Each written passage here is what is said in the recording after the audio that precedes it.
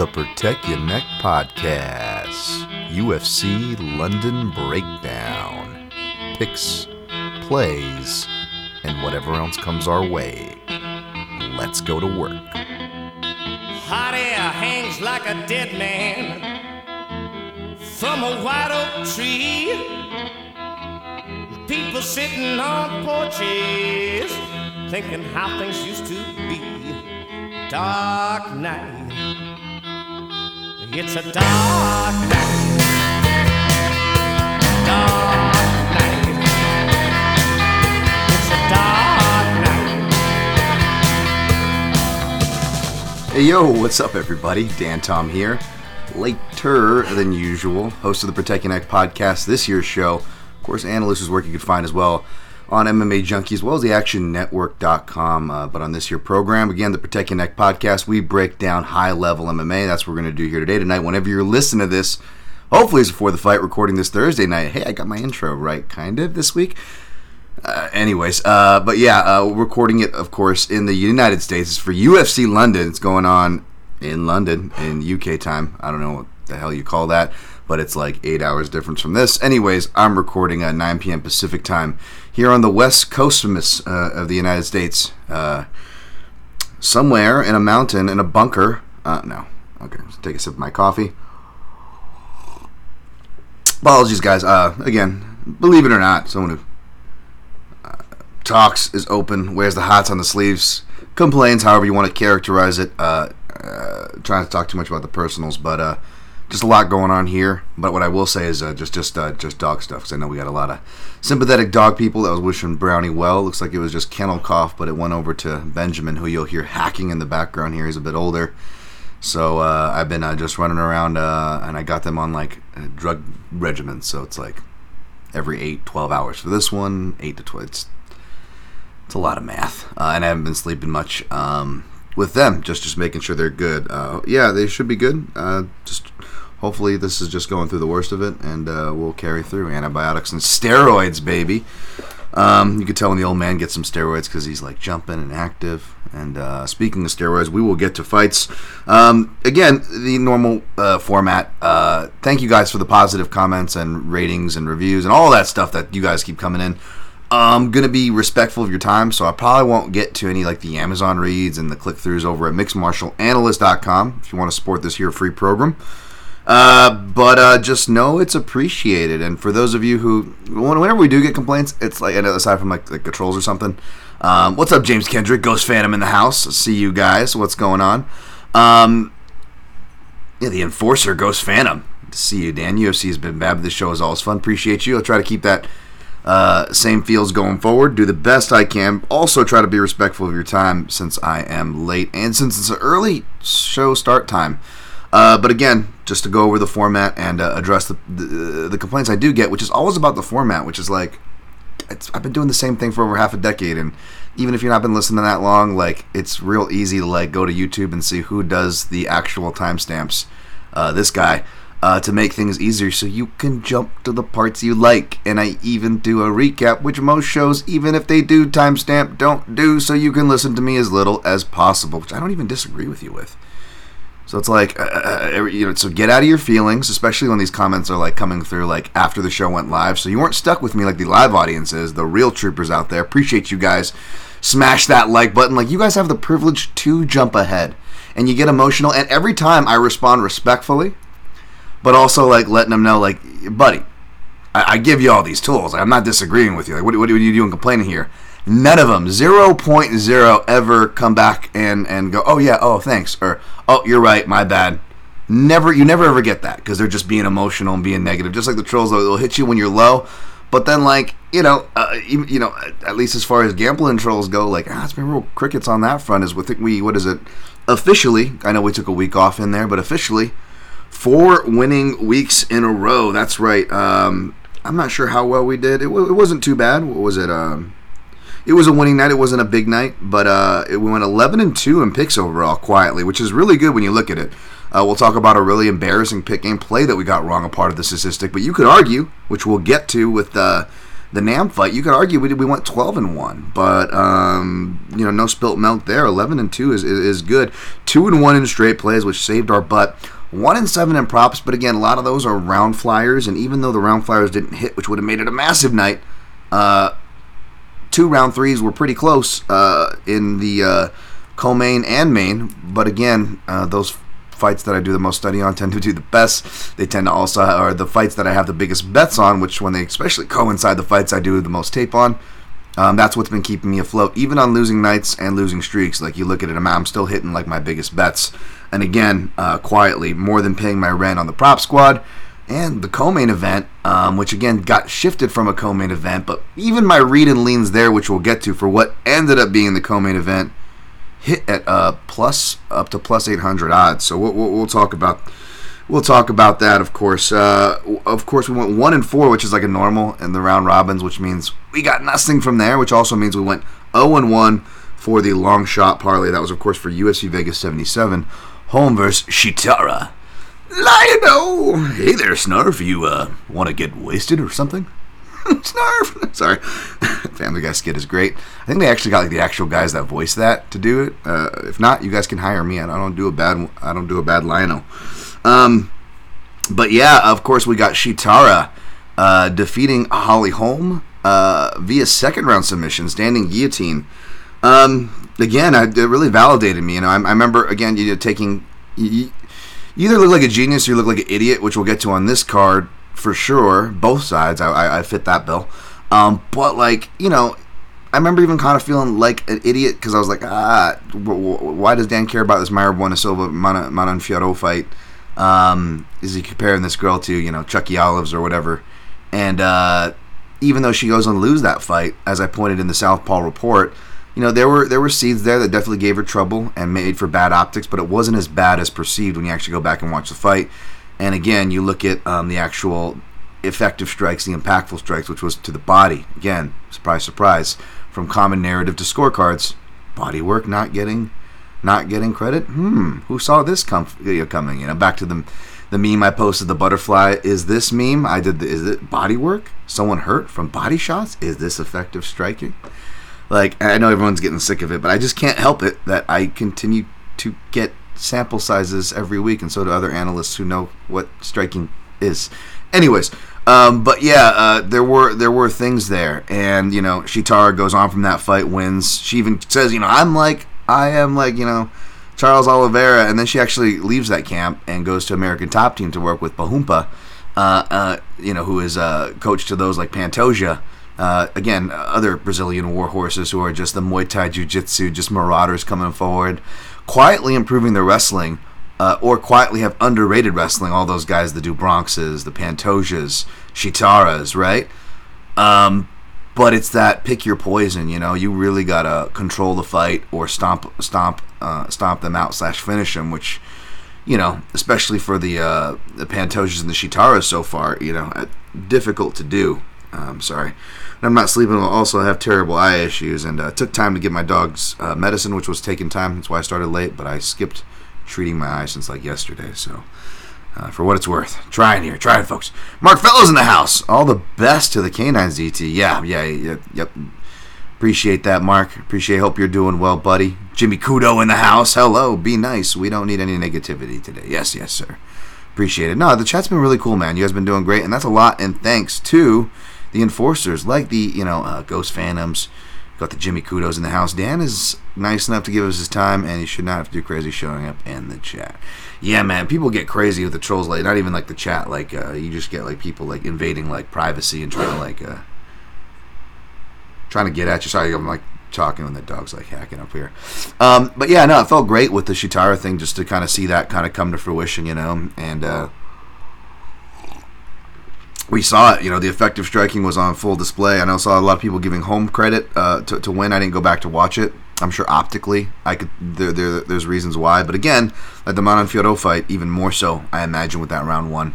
If you go back to look, like who was really landing the more impactful, effective strikes, and she started almost doing too well. Where I was like, oh, no, we need to get this into my machine guns around 3, 4, and 5. Those would have been big tickets, I think.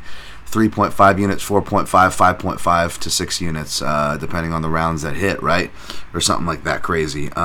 And yeah, that didn't happen.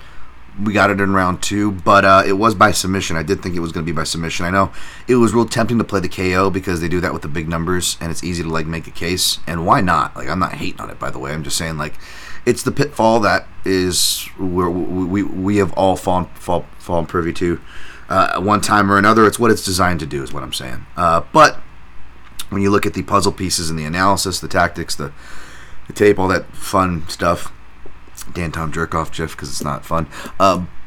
Yeah, I just saw that the submission was going to be there, so which is why I'm more exposed than I would like to be. And then, you know, in hindsight, when it goes like you thought, you're like, oh, I didn't put enough, you know. And I'm trying not to be a bad winner here or anything like that. But I did try to spread it out, the love, into the round robin, which would have paid big as we get to the co-main event, of course, or not the co-main event. Well, it was the co-main event. Well, we'll go to the co-main event actually. Jack Della Maina defeated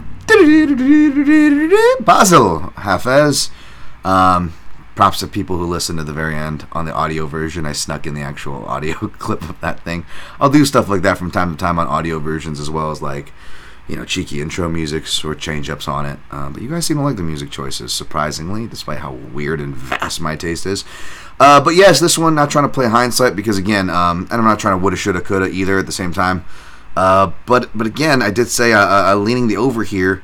I don't know if I would get to Jack Della by decision, and then when I actually, you know, again, I always say wait for the official picks and even the quick picks, because even if it doesn't make the plays, see where my analysis is, and my analysis did get there, even though my balls did not, unfortunately. As far as picking Jack by decision, I said it's going to be a surprisingly competitive fight because Basil, and I said this on this program here too, because I actually went and did tape on Basil and actually did it before the shows. Just sadly a surprise for me these days. Yeah, I said the guy's durable. You know, he's going to be able to have grappling chops to lean back on. It is the small cage, which will increase action, but also grappling opportunities. And of course, the opportunities were even more greased up by Jack's ghillie attempts, which I imagine was making inside the distance better sweat. But I will say, if you guys did, I did the leaving thing. I said if you're going to bet the fight, either over, or if you're looking to bet Jack in particular, he's either going to finish in round 2, which I know, Dan, you've been wrong about the round 2s like 2 or 3 times in a row with Jack. Well, I stayed away from it this time, and even though you're going to say you were wrong again about it this time, what was the closest round he had to having a finish? And it was round 2. That was probably the most atrocious of all the guillotine pulls that Jackie did, right? But he which was silly that, like, you know, he lost round 2 on some cards too, because I was like, again, optics I get, but like, and believe me, I'm all for effective grappling, but like he wasn't getting too, you know, as close with the. Are we still on here? Oh, okay, we're still going.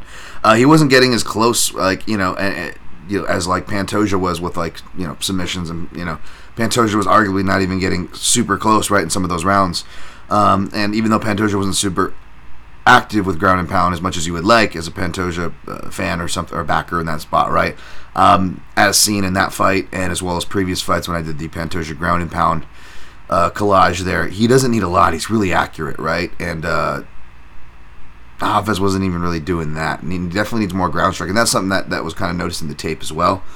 So, yeah, I don't blame anybody that was 29-27 or even a 30-26. I think those are very defensible scorecards.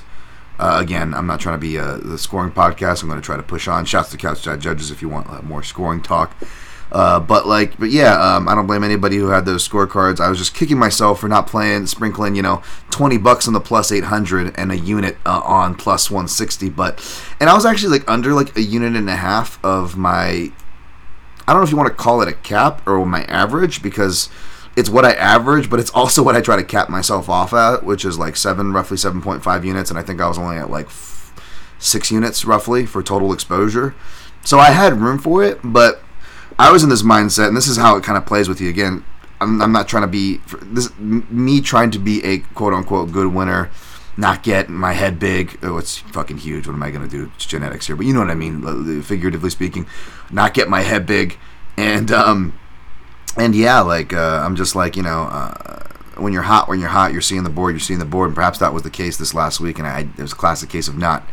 Shout out to my guy Clint, trusting my balls enough, right? But I also, going into the week, I'm like, this is the kind of spots where you get burned. Like, Dan, you haven't been able to put together 2 winning streaks cards, much less 3. What are the odds we're going to get 4 on a shit volatile card like this, right? Like, you were just asking to lose money, no matter what your record was, betting a card like this. Forget the fact that you're betting volatile MMA.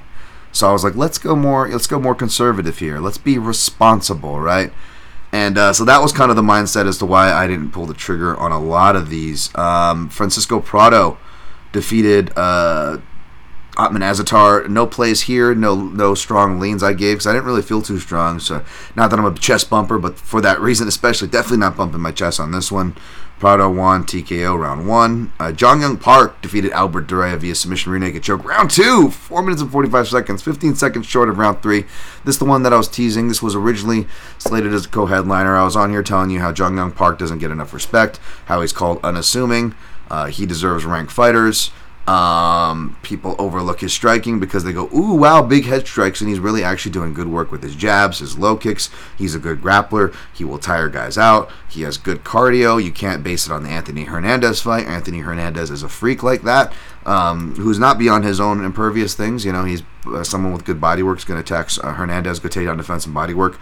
But as far as Hernandez's pace and weapons, those deserve to be respected, and I think that loss has aged well. You got to keep in mind he was younger on some of those fights coming through this, early pandemic era, 2020. And all those things come through. And people are, surprise, saying, hey, this Jong Young Park guy's pretty good. Hey, this Jong Young Park guy should get ranked fighters. Who's been saying that? Who's been saying that before this? Who's been riding the Park money trains in this streak?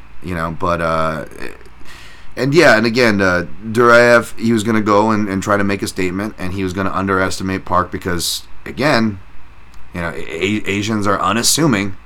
Man, sports guys, I'm almost going to DM like Fitz and Anik. I know they follow me. I'm sure they've seen this, but give us some. Give us Asian guys a little more explosive. Give black guys a little more unassuming. You know what I'm saying? I think it'll actually balance out and be positive racism for both of us. God forbid, we could both use that. But yeah, solidarity.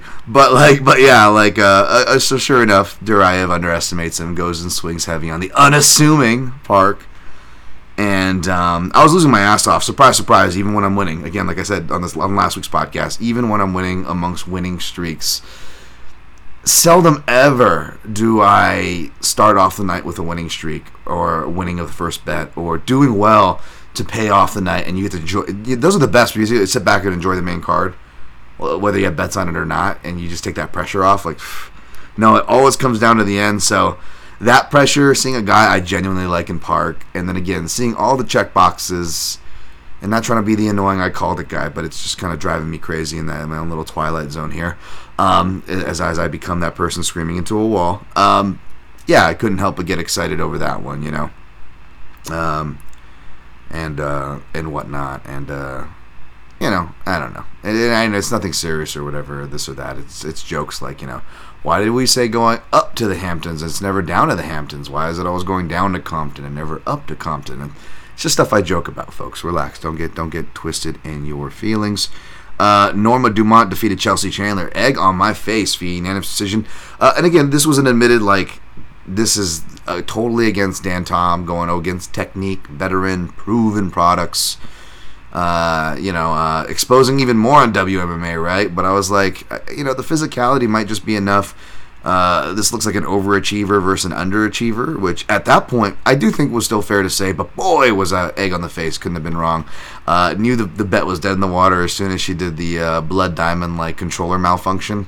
Was it Blood Diamond or was it Jeremiah Wells? Or was it Jeremiah Wells versus Blood Diamond? You know what I'm saying? It was like one of those deals. But happy for Dumont bettors. You got a great price there. And you have to feel good about that because you got lulls and you had to cash your bet. I at least just got some genuine lulls and got to just not have to sweat that I was going to lose the bet. I just knew it. I think all Chandler bettors at that point did. That was a big dummy move on me. And it was a dummy move too because I put it. Not only did I play Chandler. or Chandler KO or whatever it was. But I put the Chandler KO in the added exposure with the Chandler KO in the round robin, which I didn't need to. I was already on Chandler, right? And I should have went with something like Sajikov via round 2, because Nazim Sajikov defeats Terrence McKinney via submission, rear naked choke. Again, it didn't take a genius to be like he just has to survive round 1 and that's it, which is totally true, and I'm not shitting on that analysis. I had that same analysis. But I did specifically say, don't be surprised if McKinney's able to get his back, because Nazim will expose it in scrambles. But also, I do think Nazim, if he gets his back taken, he'll be able to survive, ride out the round, and then just finish in round 2. So I was like, can't bump my chest too hard, because my genius ass didn't pull it in the round robin. Melsik Bagdasarian and Melsik Bags, Melsik Baggins, the Armenian cousin of, I don't know, god damn it, my Lord of the Rings isn't brushed up enough. All I know is just the only thing I know about the Hobbits is Gandalf tried to molest them all, and that's what the series was about, right, Dan? What version did you watch, Dan? Defeated Tucker Lutz. Sorry for anybody who now has that, like the Tanner Bows, stuck in your head. If you now have the Tucker Lutz, I apologize. Yeah, I didn't watch too much of this fight. Victoria Dudikova defeated Stella Nunes via TKO elbow dislocation. Oh, that was nasty. Even if I did end up, and remember I was like, I'll probably either be on Dudikova inside the distance, or if there's a way to play her in a round robin, which there's not, because the place I round robin makes you choose, Parker. And I didn't want to choose, because if I would have chose, I would have chose Dudikova's sub, right? And boy, did that not happen. There was a chance she could have gotten TKO'd, like I said in last week's podcast, but I wasn't calling it by that. But if you did play inside the distance, which was like plus 140, like, again, woulda, shoulda, coulda. I was really close to pulling the trigger for that. It was only one unit I was going to lay. But I think just getting in my head, I'm like, Dan, you're already on not just 2 WMMA fights, but like over 1.5 to 1.5 exposure on both of them. Like, what are we doing, And, yeah, I would have cashed. I wouldn't have felt good about it. That's the game. That's how volatile this game is. Melquiza Costa defeated Austin Lingo via unanimous decision. That sucks that Lingo didn't have Coach Safe in his corner, but I get that, man. Coach Safe's so busy.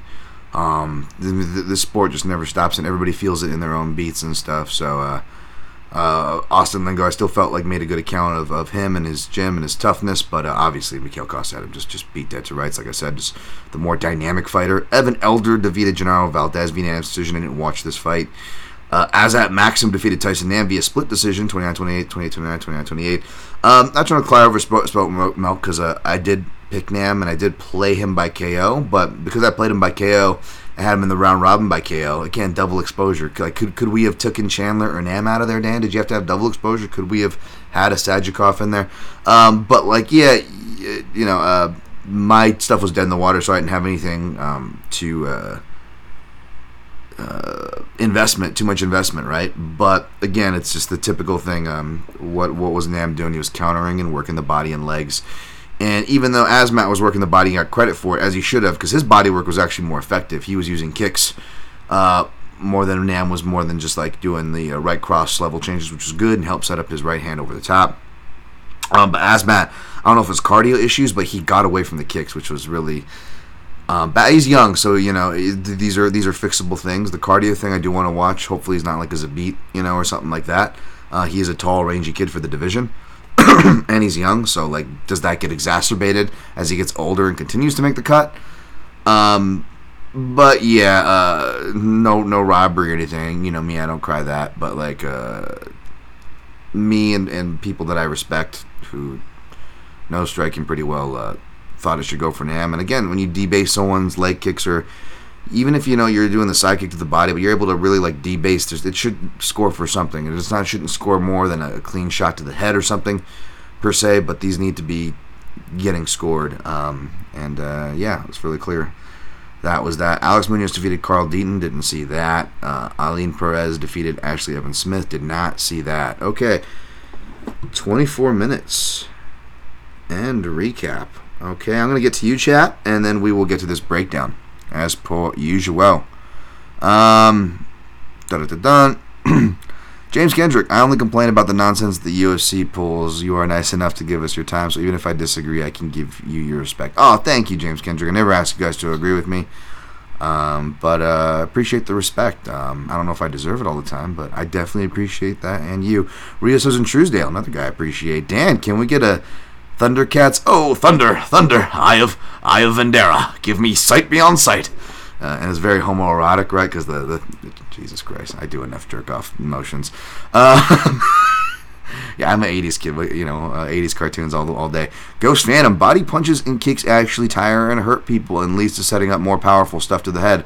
Very true, just annoying judges don't value that. Yep, even like watching like older like Robbie Lawler stuff for this thing I'm working on, and like older MMA, like the better strikers that Robbie Lawler faced.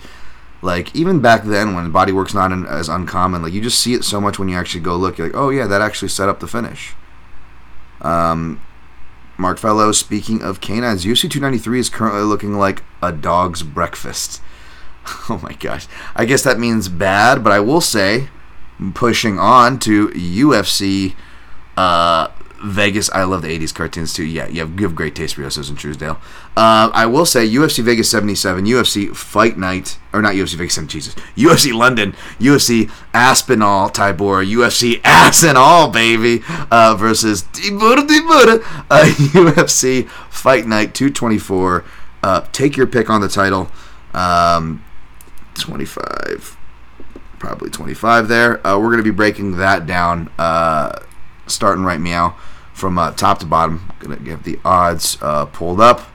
Yeah, you said looks like a dog's breakfast, Mark. I guess that's not a comment. But actually, there's probably odds on some of those fights, I imagine, so I can at least see what the But yeah, I will say it looks like Dog City on this card, to where it's like, dude, I feel like at least half my picks are dogs or like dog leans, folks.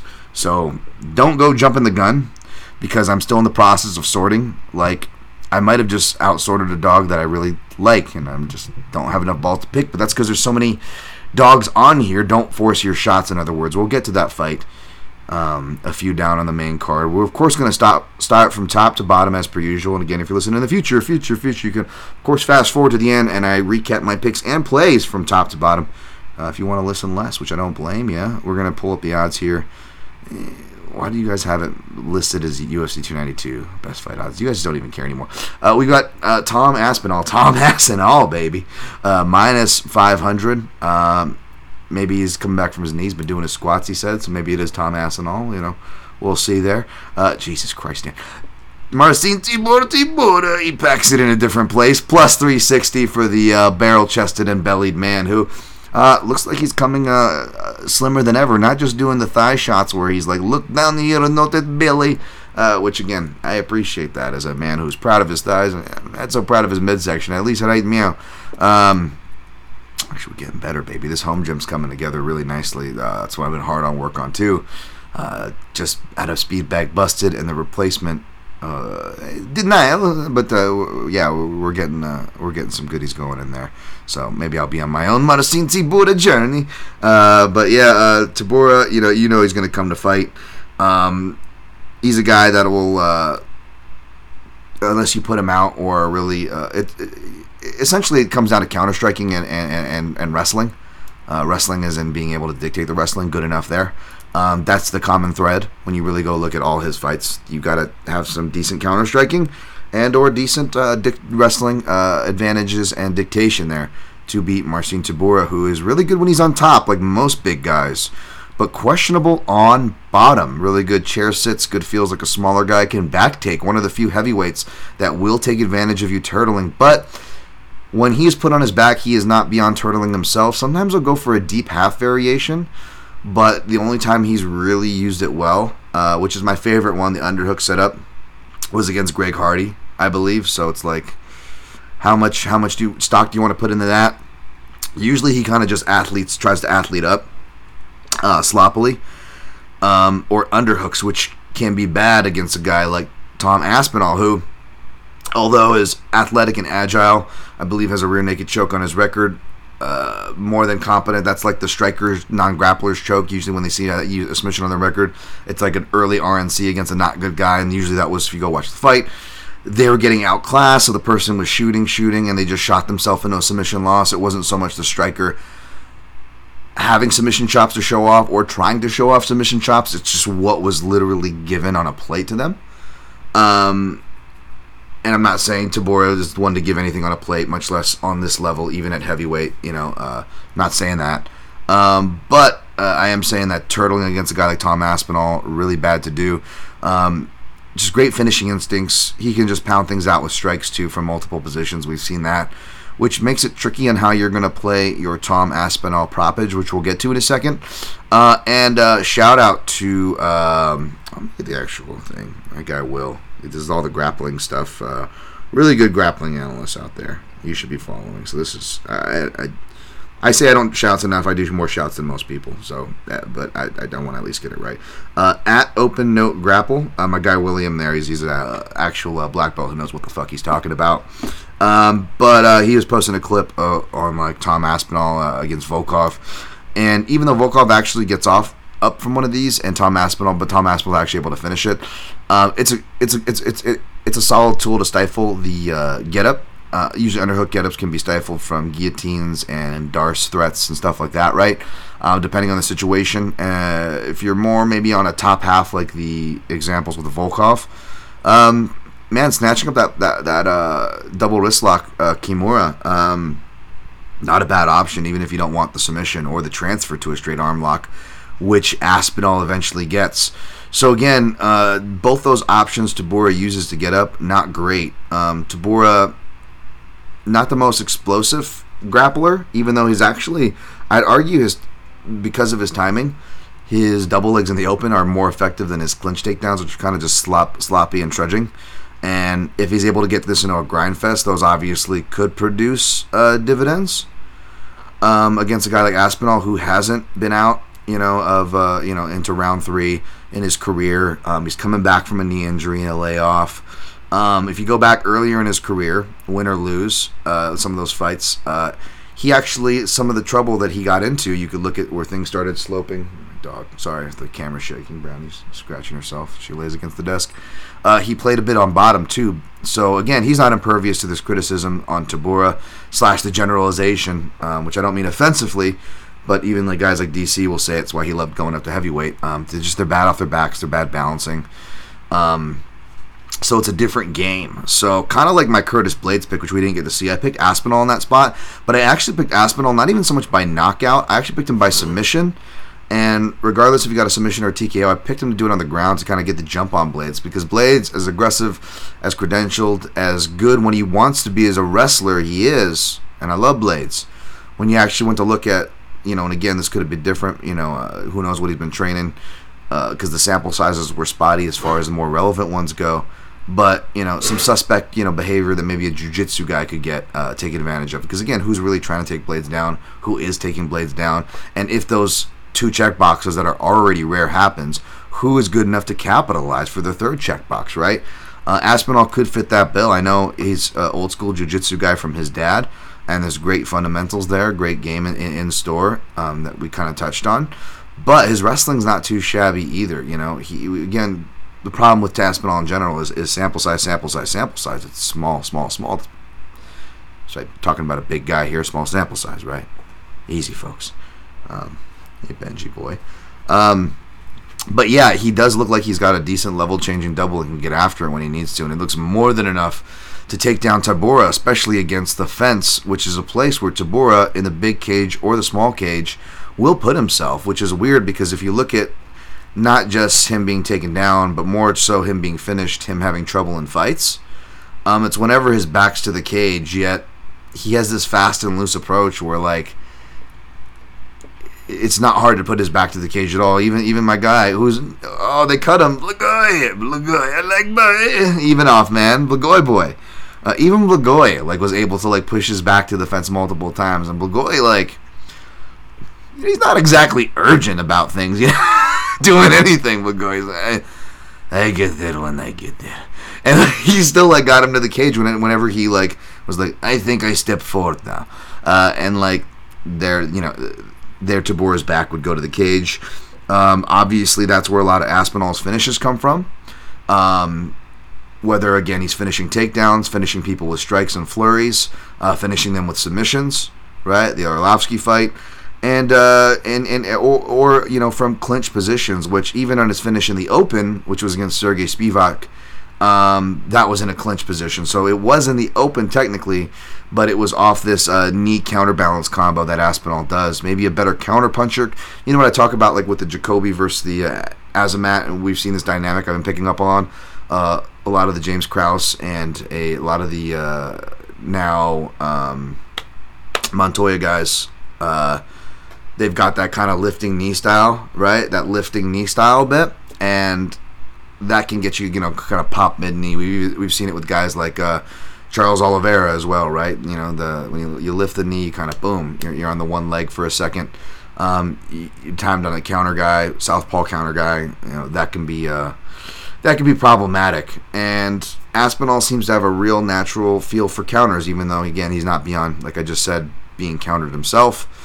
And that's the checklist: wrestling and counters. And when, even though it's hard, Spivak took that fight on, 7 days notice or something before Spivak's run. He does attempt a couple takedowns. It's probably some of the most relevant sample size we have. But I do like Aspinall's sensibilities there, where he's kind of hoisting where his head's at, where his hands, his hips, his positioning is. We're definitely going to see it tested here. But I will say, even though there are the flags in the elephant in the room of the injury, I do got to say that you wonder, sometimes guys come back also better because, like Aspinall said, this was something that he needed to work on for a while. It was ready to go. It was hindering him. He wasn't able to do, certain road work, so his cardio wasn't as good. He wasn't as mobile, which is crazy because he was already fast and agile than the large part of his contemporaries, on paper and otherwise. Eye test, whatever you want to say. And if that was Aspinall compromised, what is he like now? He's still a young guy in general, as well as heavyweight standards. And put it this way, and I know what Aspinall means by it makes you focus on things more. Unfortunately, in life, we all can relate. This is a human nature thing. We need bad things sometimes to happen to learn, to have growth, right? Professionally, family, relation, whatever you want to compare it to, it fits. Even more of a subsect, fitting in a schlub like me, right? Life. When I had my knee injuries and had to do physical therapy, it really opened my eyes when I popped my knees. My right one in particular. I had to do physical therapy, and the physical therapy taught me a lot of things about my body, and I was more martial artist and old school training, coming from traditional martial arts. And then I got into MMA during a more old school time where there was a lot of sparring, right? Or if you're grappling, just rolling, right? And very hard times, hard coach, really talented room, but got injured for good reason. Got my ass kicked for good reason, right? And still do.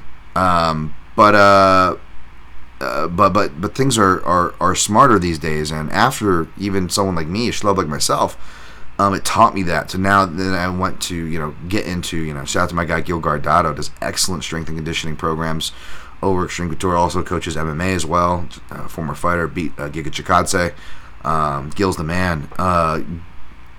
Taking Gil's classes, and a guy who's the furthest thing from an athlete you're looking at right here, folks. Just feeling that difference of explosivity, even in my 30s, early 30s, feeling this difference. Why did I wait this long to lift weights? And do it the smart way. I was thinking that, I don't want to be beach butt, I don't want to be slow, I'm trying to cut weight, I want to be slimmer. No, I want to be strong and healthy. And Benji boy, it's coughing, man. It's okay, buddy. No. Okay, nothing coming out. Okay, good. That's a good sign at least. Just got your medicine, buddy. Hopefully it kicks in. This is the worst of it. But yeah, as much as there's negative talk, right? He could come back way better, which means maybe more wrestling, which means maybe better cardio. That being said, I'm spending too much time talking about this fight. Ultimately, I think he's going to do it in the first round, even though, me, I'm more of a cheeky second round guy. I just laid the groundwork for why he could facilitate a round 2 or round 3 finish, aside from Marcin's durability. That being said, not just doing the old Sherdog breakdown or looking at the stats breakdown to see when Marcin gets finished, and you notice it's mainly early in fights, minus the old Derek Lewis comeback, also against the fence, mind you. Even though he had positive position against the fence, it was in just a wild, quick little scramble there. Outside of that, they tend to happen early, and even when he doesn't get finished, if you actually go back and watch the tape, you'll see Marcin actually gets off to very slow starts, and he often loses round 1. It's really normal. It's just, can he survive and can he take over has been the big keys, right? And I've cashed on Marcin doing that with Greg Hardy, which was a great one, and so forth. And I've also been burned by Marcin, right? Because he, I thought maybe he could get out of there in round 1, Romanov, but when Romanov wasn't able to get him out of there, and that should have still gotten a push with a draw, right? I already knew the bet was pretty much lost unless he got the draw, because Marcin was going to come back. That was more the bet there for when I took Romanov to do it in round 1. And again, he's having a much better guy who, if Aspinall gets to the positions that Romanov was able to get to, which, first of all, Aspinall usually hurts guys before he gets to those positions, A. And even if he didn't, he got to him soberly, somewhat soberly, like Romanov did, Aspinall would have finished him. And Romanov still, almost attritively finished him, but he just gassed out harder, and Marcin's experience allowed him to recover, get back into the fight.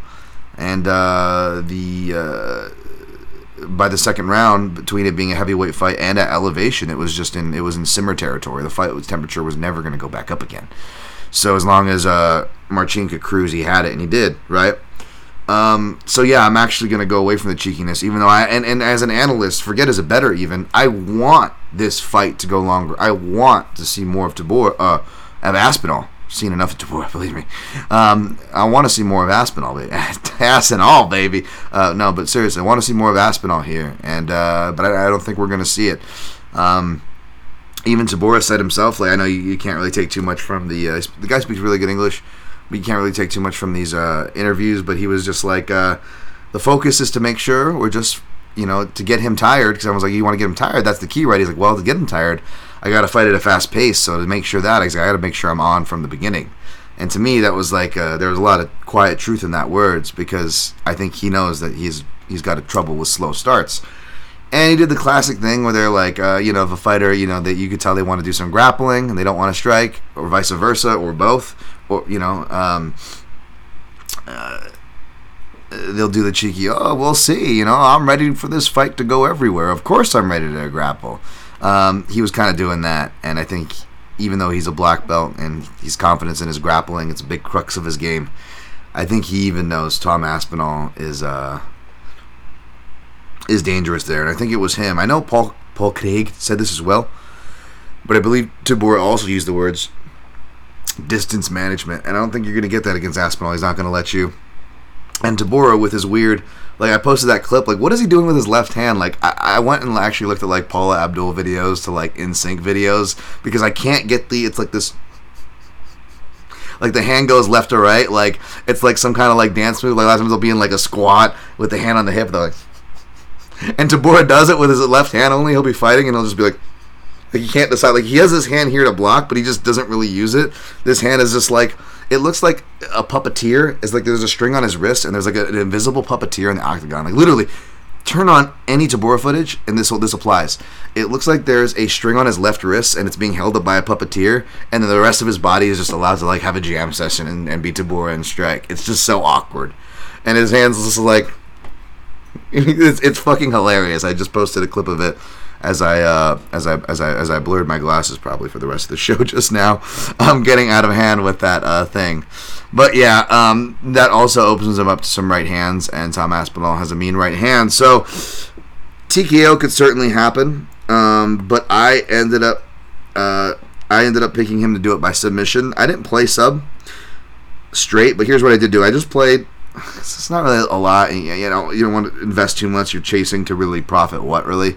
That being said, I can live with under 1.5 units exposure on Tom Aspinall, and I did it by doing 1.25 units on round 1 at plus 100, and then I also put just 0.20 units, 20 ducats, on round 1 sub plus 500. So We either profit over a unit if he as long as he wins in round 1, we profit over a unit, and if he does it by sub, I think we get over 2.25 or something like that, 2.25 profit.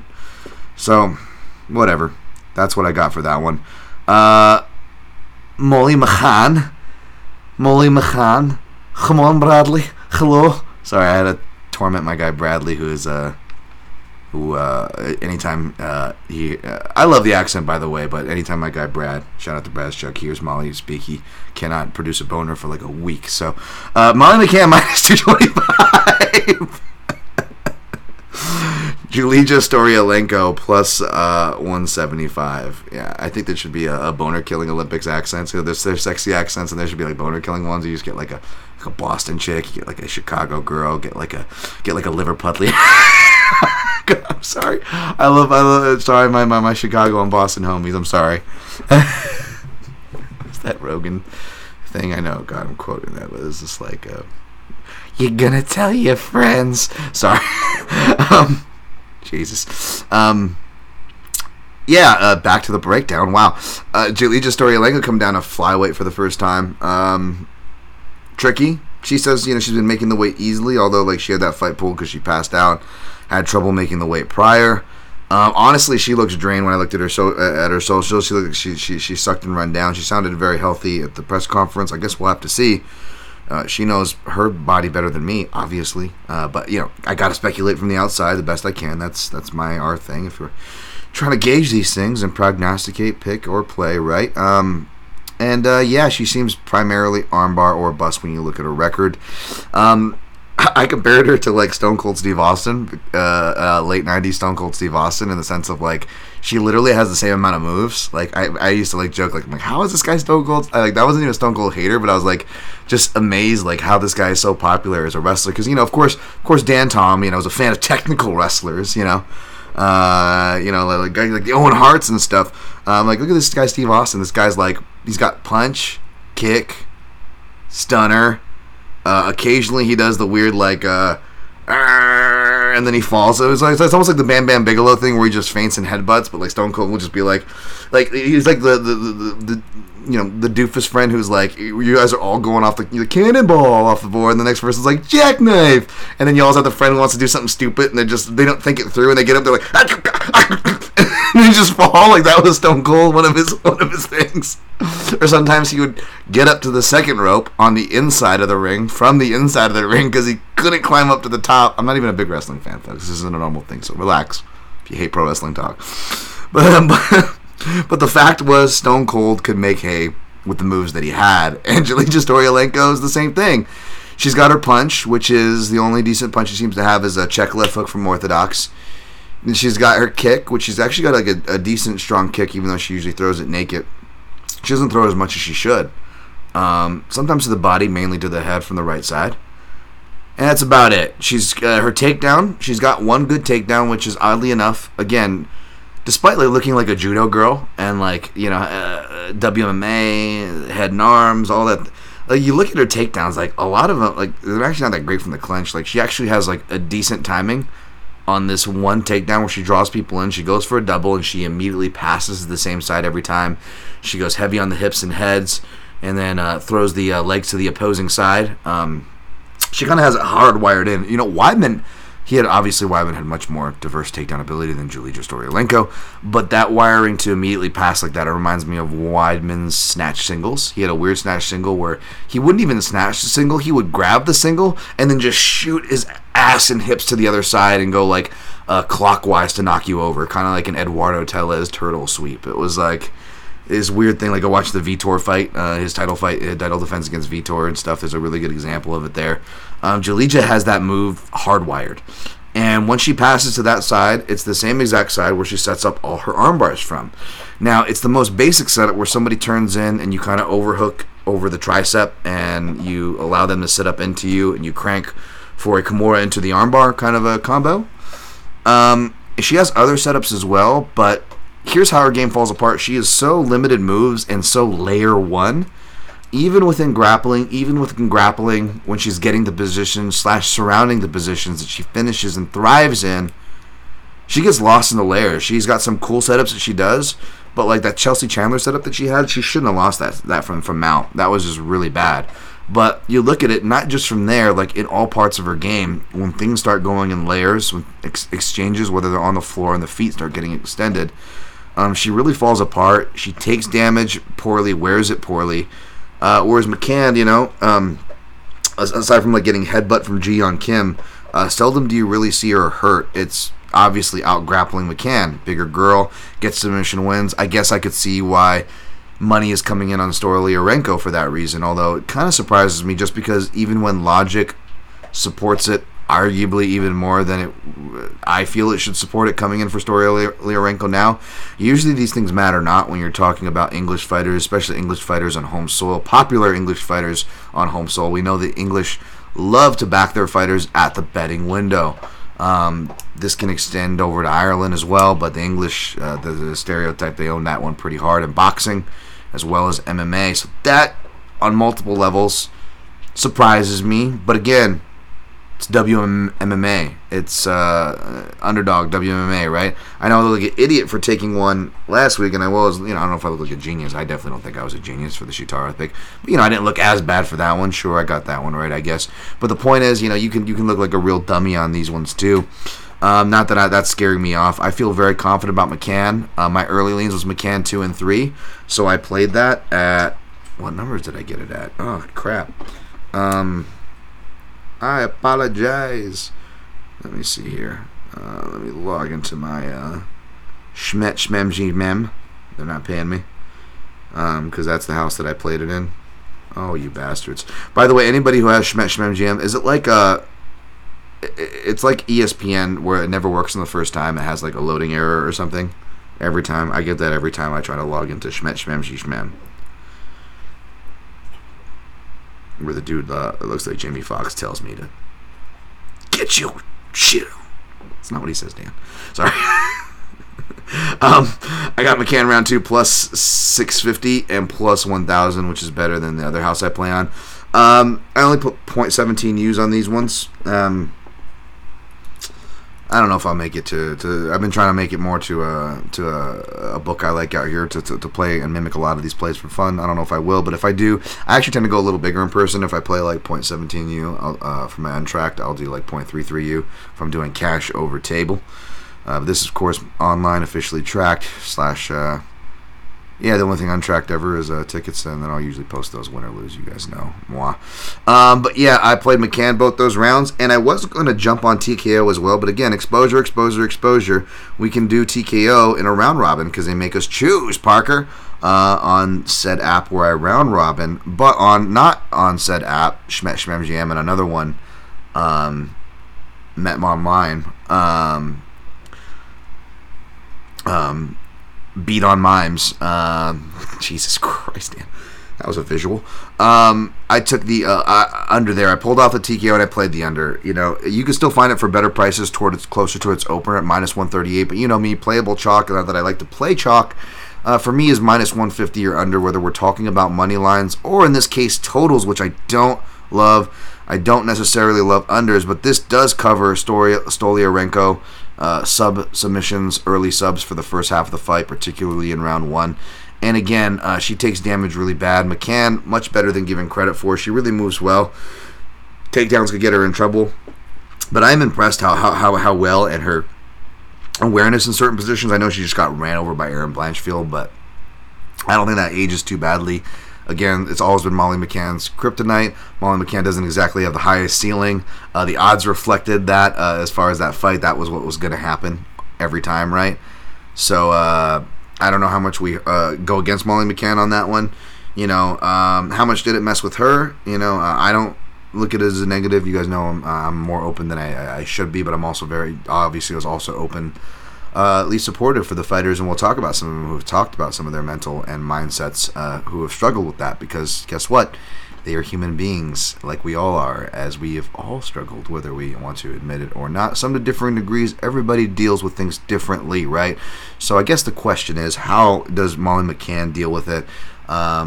She's been through the mental pitfalls before. She's picked herself up before as well, right? And she's went on winning streaks before, but now not terrible layoff November of last year, but she started her own business, making some really good looking sub sandwiches, by the way. Like, hey, your boy here was a Subway sandwich artist back in the day. Like back when 9/11 happened, I was making Subway sandwiches a couple doors down from my karate studio to make extra money because, it's probably the best I could do is work for the place. I definitely stole enough money from the place. Sorry, Jim. Not literally, but like they didn't do inventory. The only thing they did Subway back in the day, they did inventory on their bread. And there's my karate school, Subway, in the same strip mall, and like Rayleigh's grocery store. I don't know if they still have those. They're not here anymore, but they would sell these 99-cent giant French breads. So what we would do is instead of paying like $6 for a sub sandwich or whatever it was, I'm sure it's like fucking $14 now. Tell us more, old Grandpa Dan. But yeah, we'd get these giant French breads and just like fucking. We made friends, homies, Alfie and other homies that worked there. It's like, hey, loaded up with like just stupid stuff like bacon, chicken breast, meatballs, cheese, like just stupid stuff when I had the metabolism to eat all this shit. And and then I'd take that and just like, when you're a kid, you could eat that and not be like down for the count like now where I need a nap after eating healthy even if I just eat dinner, right? But back then I could probably eat like half of that giant sandwich and then go train and then take the other half home and then eat it at the end of training all day karate back in my karate days. But I got love for the sub sandwich artists there and love for those who struggle. But I do wonder, where McCann's mindset is, both in her career and otherwise. That could be a factor.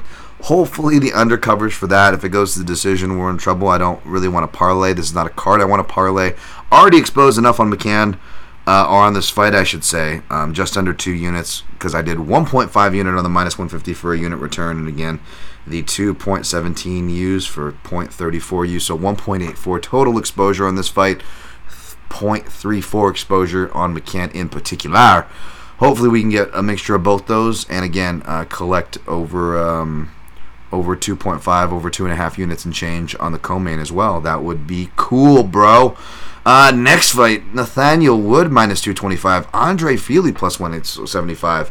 Love both these guys. Battle the mindsets here. I did bio and interviews and social media and some Southpaw stuff that I was trying to get out before. It's a small Southpaw report, thankfully. I thought I could do it before the podcast. I was wrong. I'll get to more of that in the next fight.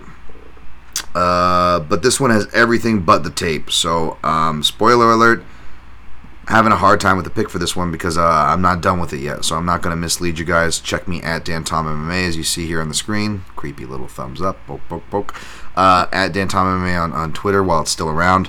For my picks on Fight Day, quick picks and prognostications on Fight Day, MMAJunkie.com. And we'll see if it makes my plays or if there's anything here. Again, I think dogs are live almost everywhere. I know I was pretty heavy on the favorites on the first 2 to start, but I pretty much think there's a case for the dog in almost like every fight going forward. And technically you can always say that with MMA, but honestly, like, I mean, my tout, whether or not, I feel like half my picks are going to be at least dogs, and almost all my picks on Tout Master, which I usually keep my Tout Master exactly mirroring. To be honest, anytime I've not mirrored my picks, I don't think I've gotten literally a single pick right. So that only reinforces me to get the more accurate count. But this is a card where I just feel like the dogs are so live, and you got Nathaniel Wood. He's beefing with another favorite who's going against a live dog further down the card, Lerone Murphy. And you got to wonder where their concentration is there. But you also have just the opposing mindsets. Now, I didn't know this about Nathaniel Wood. It makes me like him even more. I guess he struggles with OCD, and I did not know that. And he was talking about how that can help you in training. And even though consistency, clearly, just by looking at me, obviously. But no, those who know me, obviously, too, for real. Consistency has been a hard thing for many reasons, many legitimate reasons, but still, if I'm just being honest with myself, excuses aside, it's been consistency. That being said, as somebody who has OCD as part of the neurological umbrella of Tourette's, anxiety, depression, all these fun stuff, OCD is really, again, it's not Tourette's so much, it's the comorbidities that really, are the real killers, and OCD can be classified as that, man. Can be real detrimental. And again, I tried to make too many excuses or this or that. I'm really open to a fault because people use that against me, and I'm glad. That's why I'm glad more fighters are doing it, because people are less apt to do it against fighters. In a perfect world, they could keep the same energy to all human beings, because that's what we are. It shouldn't matter if you're a fighter or not. But that's not the case. That being said, props to fighters like Wood who talk about that. It is difficult, I legit do have a lot of things that I am balancing. That the best multitasker, smart, chattest, A+ in every category person. This person does not exist, but you put them in my shoes for the last 4 years in different circumstances. Yeah, I'm more than willing to bet, and more than willing the odds are going to reflect like you're going to have some issues. You're going to have some issues. It's not going to be easy, and we all have our own versions of that. I'm not special here. I'm just saying. But aside from that stuff, honestly, a lot of it, to why I'm late for the show, was what I was going to lead to, is OCD stuff, to be honest. It's weird. It's really hard to explain. You just feel like you can't do something until you get something done. I can't, I'll start cutting something. Oh, this looks crooked, and you just and then whether you do it right or, God forbid, especially if you do it wrong, and then you're trying to fix it, and even if you do it right, you're just you say, oh, then I noticed this, and then you're just on this whole sidetracked quest, or it'd be with hair. It could be something else too. I'll notice, oh, that's dirty. I'm but that's dirty, but that sits right under this, where dust will fall right under that, and I haven't cleaned that in a minute. So if I'm gonna finish cleaning this, it's going to be all for naught if I don't clean that. Well, let me just clean that. Let me work top down, because dust falls downward. And that way it's not at least in vain. And now all of a sudden, that one decision to go and do a spot clean, or just something that was bothering you that just caught your attention, just led to a whole chain reaction of things. Well, where's all this dirt and dander coming from? My dog. Oh, shit, it's been a week since I brushed my dogs. Well, I got to brush my dogs. And then you call, you're what was I doing? Oh, you're getting distracted from what you're doing, and little do you know, you're trying to find what you were doing, and you're oh, I'm distracted from what I'm doing. What I'm doing, I shouldn't even been doing it in the first place. But between OCD being what it is and getting distracted, yeah, it could be a mess. I know, it sounds nuts. It's a reality for people. It's just a small smidget. So, shouts to Nathaniel Wood. So he's probably, I'm guessing, more of a fighter. And whether you're OCD or not, I remember Coach Neil Melanson talking to me about this, where talking about the challenges of coaching Vitor prior to his fight with Anderson back in the day, and was Vitor is more of a guy. He had to. I'm not saying Vitor is OCD or anything. Who knows? There's plenty of you guys are probably undiagnosed, by the way. It's it's a common thing.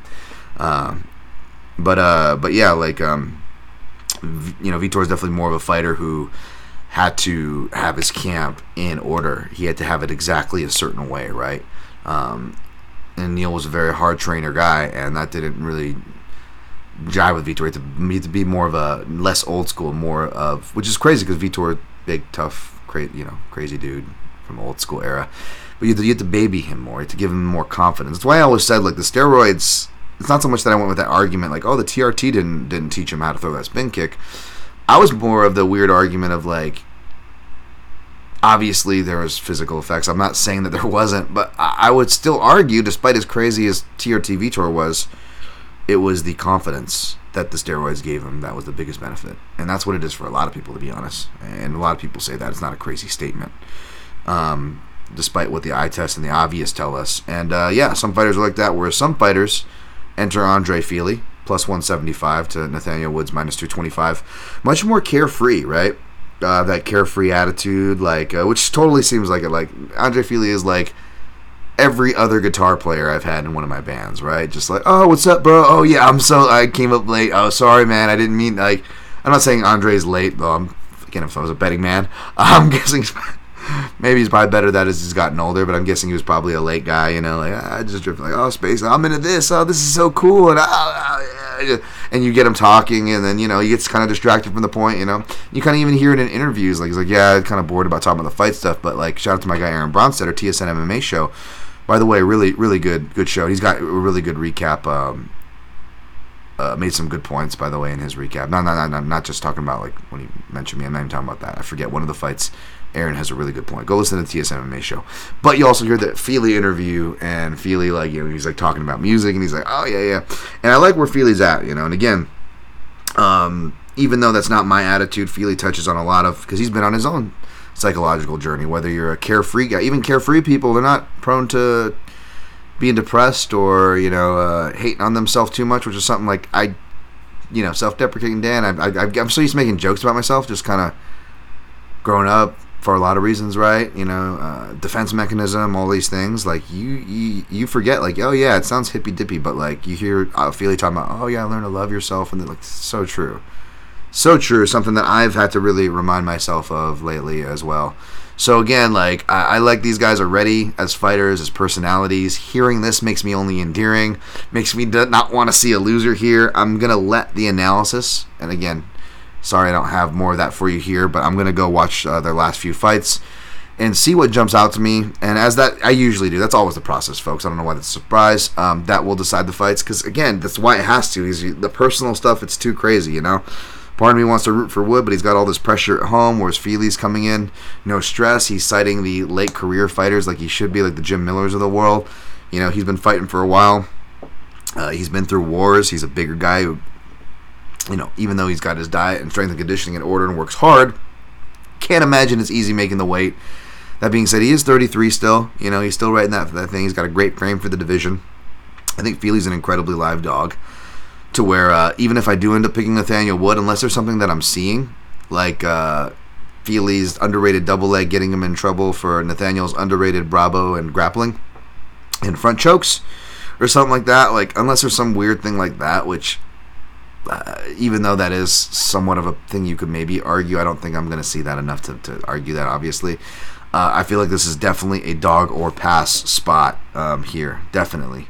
5 inches of reach and height. Not that always matters, but again, 5'6". Like, hey, Volkanovski's 5'6", folks. Who says 5'6" is too small for featherweight? Nathaniel Wood's really well rounded, a really hard worker, great coach in Brad Pickett. Yeah, I don't even going to tell you which way I'm going to lean in that fight. You know what I'm saying? But it does feel like dog or pass. Next fight. Even though it's not confident, I actually did all the work on this one and have a pick for it. Andre Muniz, minus 225. Paul Craig, plus 185. Nothing can outrun a Grace Scotsman. You guys know I'm a big fan of Muniz, and he lost. He looked bad. Definitely not denying that. Definitely scaring me off, regardless of what my pick is for this fight. Not disagreeing with that. Definitely think it's enough of a, even though you could argue it's not as bad as it seemed, if you go back and look at the fight, you look at certain things, it just didn't make confidence. And even if you're high on Brendan Allen, which I don't blame you for being, he's definitely hitting his peak, and maybe you'll get a good number on him when he gets the tougher things. He's a guy that I have been burnt picking against. I don't want to pick against, make a habit of, but there's different takes out there on Brendan Allen. But let's just say, and I like Brendan Allen, by the way, I root for that guy. But let's just say you're really high on him. Even then, it's still not a great look for Muniz on some of those spots. He's got some well-timed shots, but his wrestling just looked. There's certain things he's good at and can get to, but just his wrestling really just left a lot to be desired for what he was doing there. And even his game off his back with a lot left to be desired. Even in round 2, when he had a little more energy. You just saw the game just really, really fall down. He looks like he cuts a lot of weight too. He looked like he was in the best shape of his career in that fight. He even said he was healthy in the post-fight. He wasn't even making any excuses on his Instagram post when you read the Portuguese translations I went through. So I don't even hear an excuse oh, I had a bad weight cut. I never even saw any of that. Not saying there isn't that, or he didn't say that, or any of that, but I didn't see any of that. And you go back and even comparing to previous fights, the guy looked like the best shape he's ever going to get in his last fight. And he still kind of fell apart in certain positions. And so I came into this fight leaning Paul Craig round 3. But here's the thing. If Paul Craig's coming to this fight talking about this is management and 2 grapplers, you end up having a striking matchup, I get all that. I get how that can happen. I get how it could happen with this fight organically. I get how it could happen organically in general.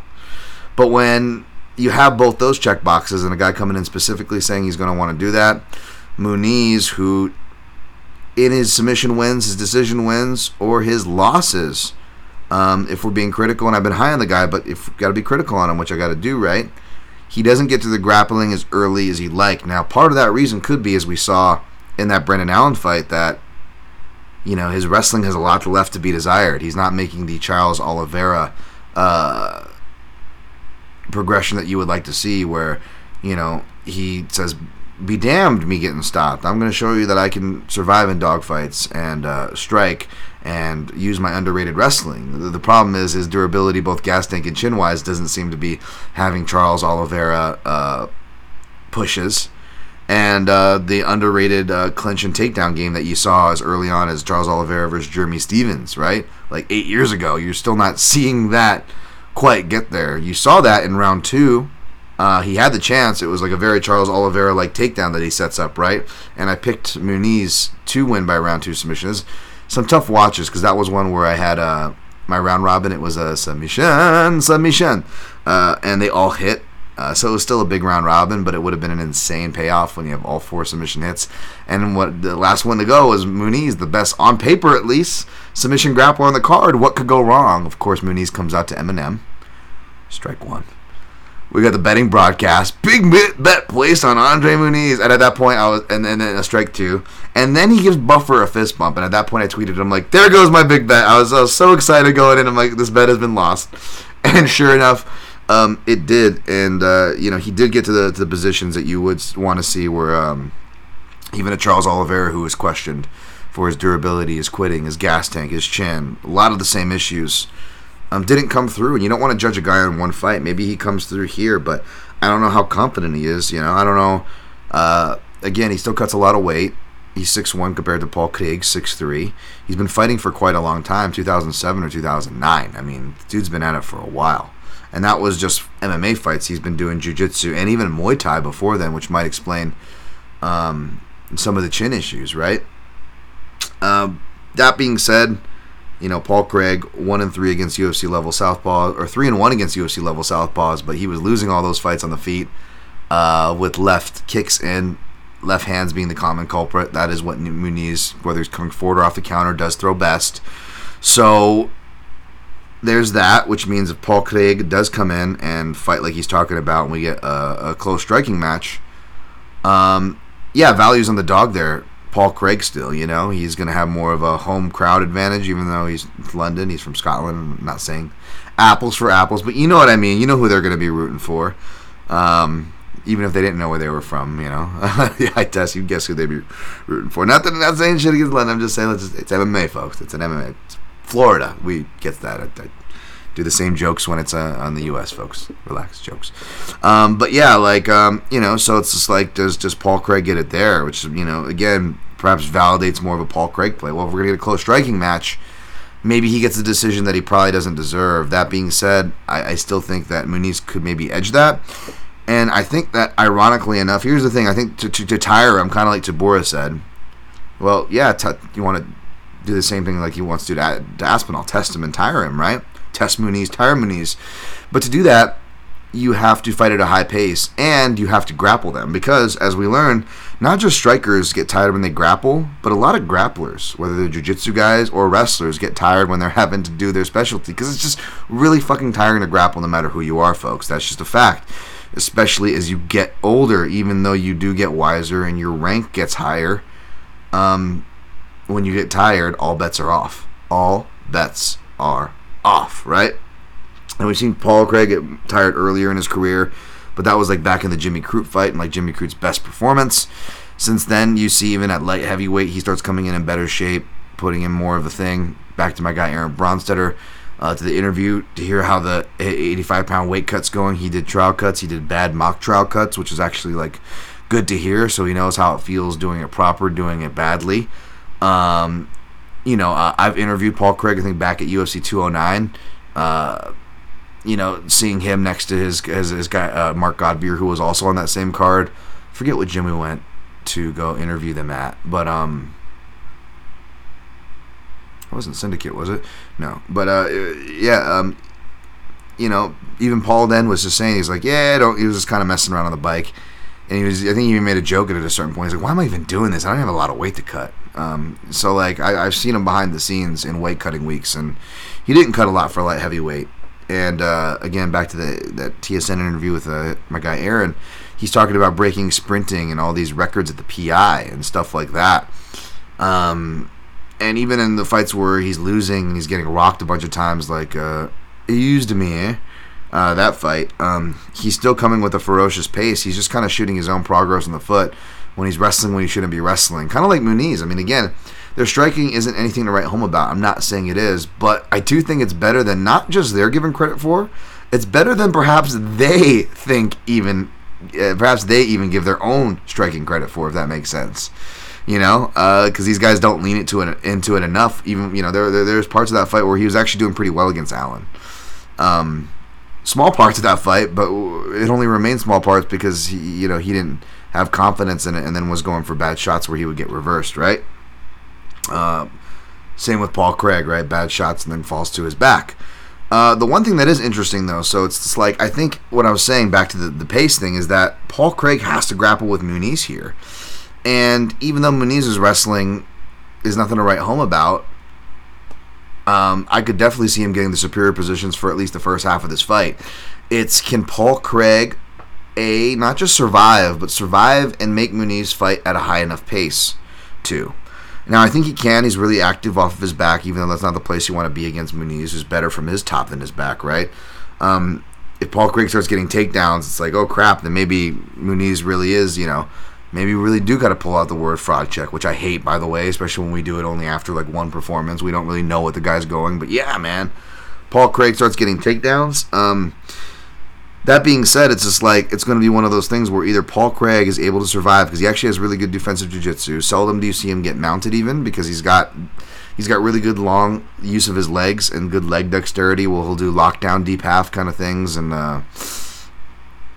not X-guard, those same positions, but kind of like a mix between that and a lock. I can't forget the names. It's a mix between like a little nog deep half, and he's got like a lockdown. He loves that move. Gets out the bottom. Because of that, he's seldom mounted, and because he likes playing off his back, the good thing about that is that he seldom ever gives his back. In fact, the closest that he ever got to giving his back was when he was dead gassed against Jimmy Crute, and even then he was still able to roll through. He still had really quick answers, and not just was able to roll through, but get, even with just this most shallowest bite on what's already a low percentage move when you're rolling for knee bars and heel hooks off of turtle positions, he was able to do it enough to not get his back taken, but create a scramble, reverse the position, and get in on a takedown of his own on Jimmy Crute. Now, again, of course, he would eventually lose. I think he thought he was good to the bell by playing defense, and then was just okay with keeping his arm where it was, and Jimmy Crute took advantage of that with a Kimura, which just so happens to be him and his play Stewie's House BJJ like specialty. They really pride themselves, I believe, on their double wrist lock stuff over there. Kimura's over there.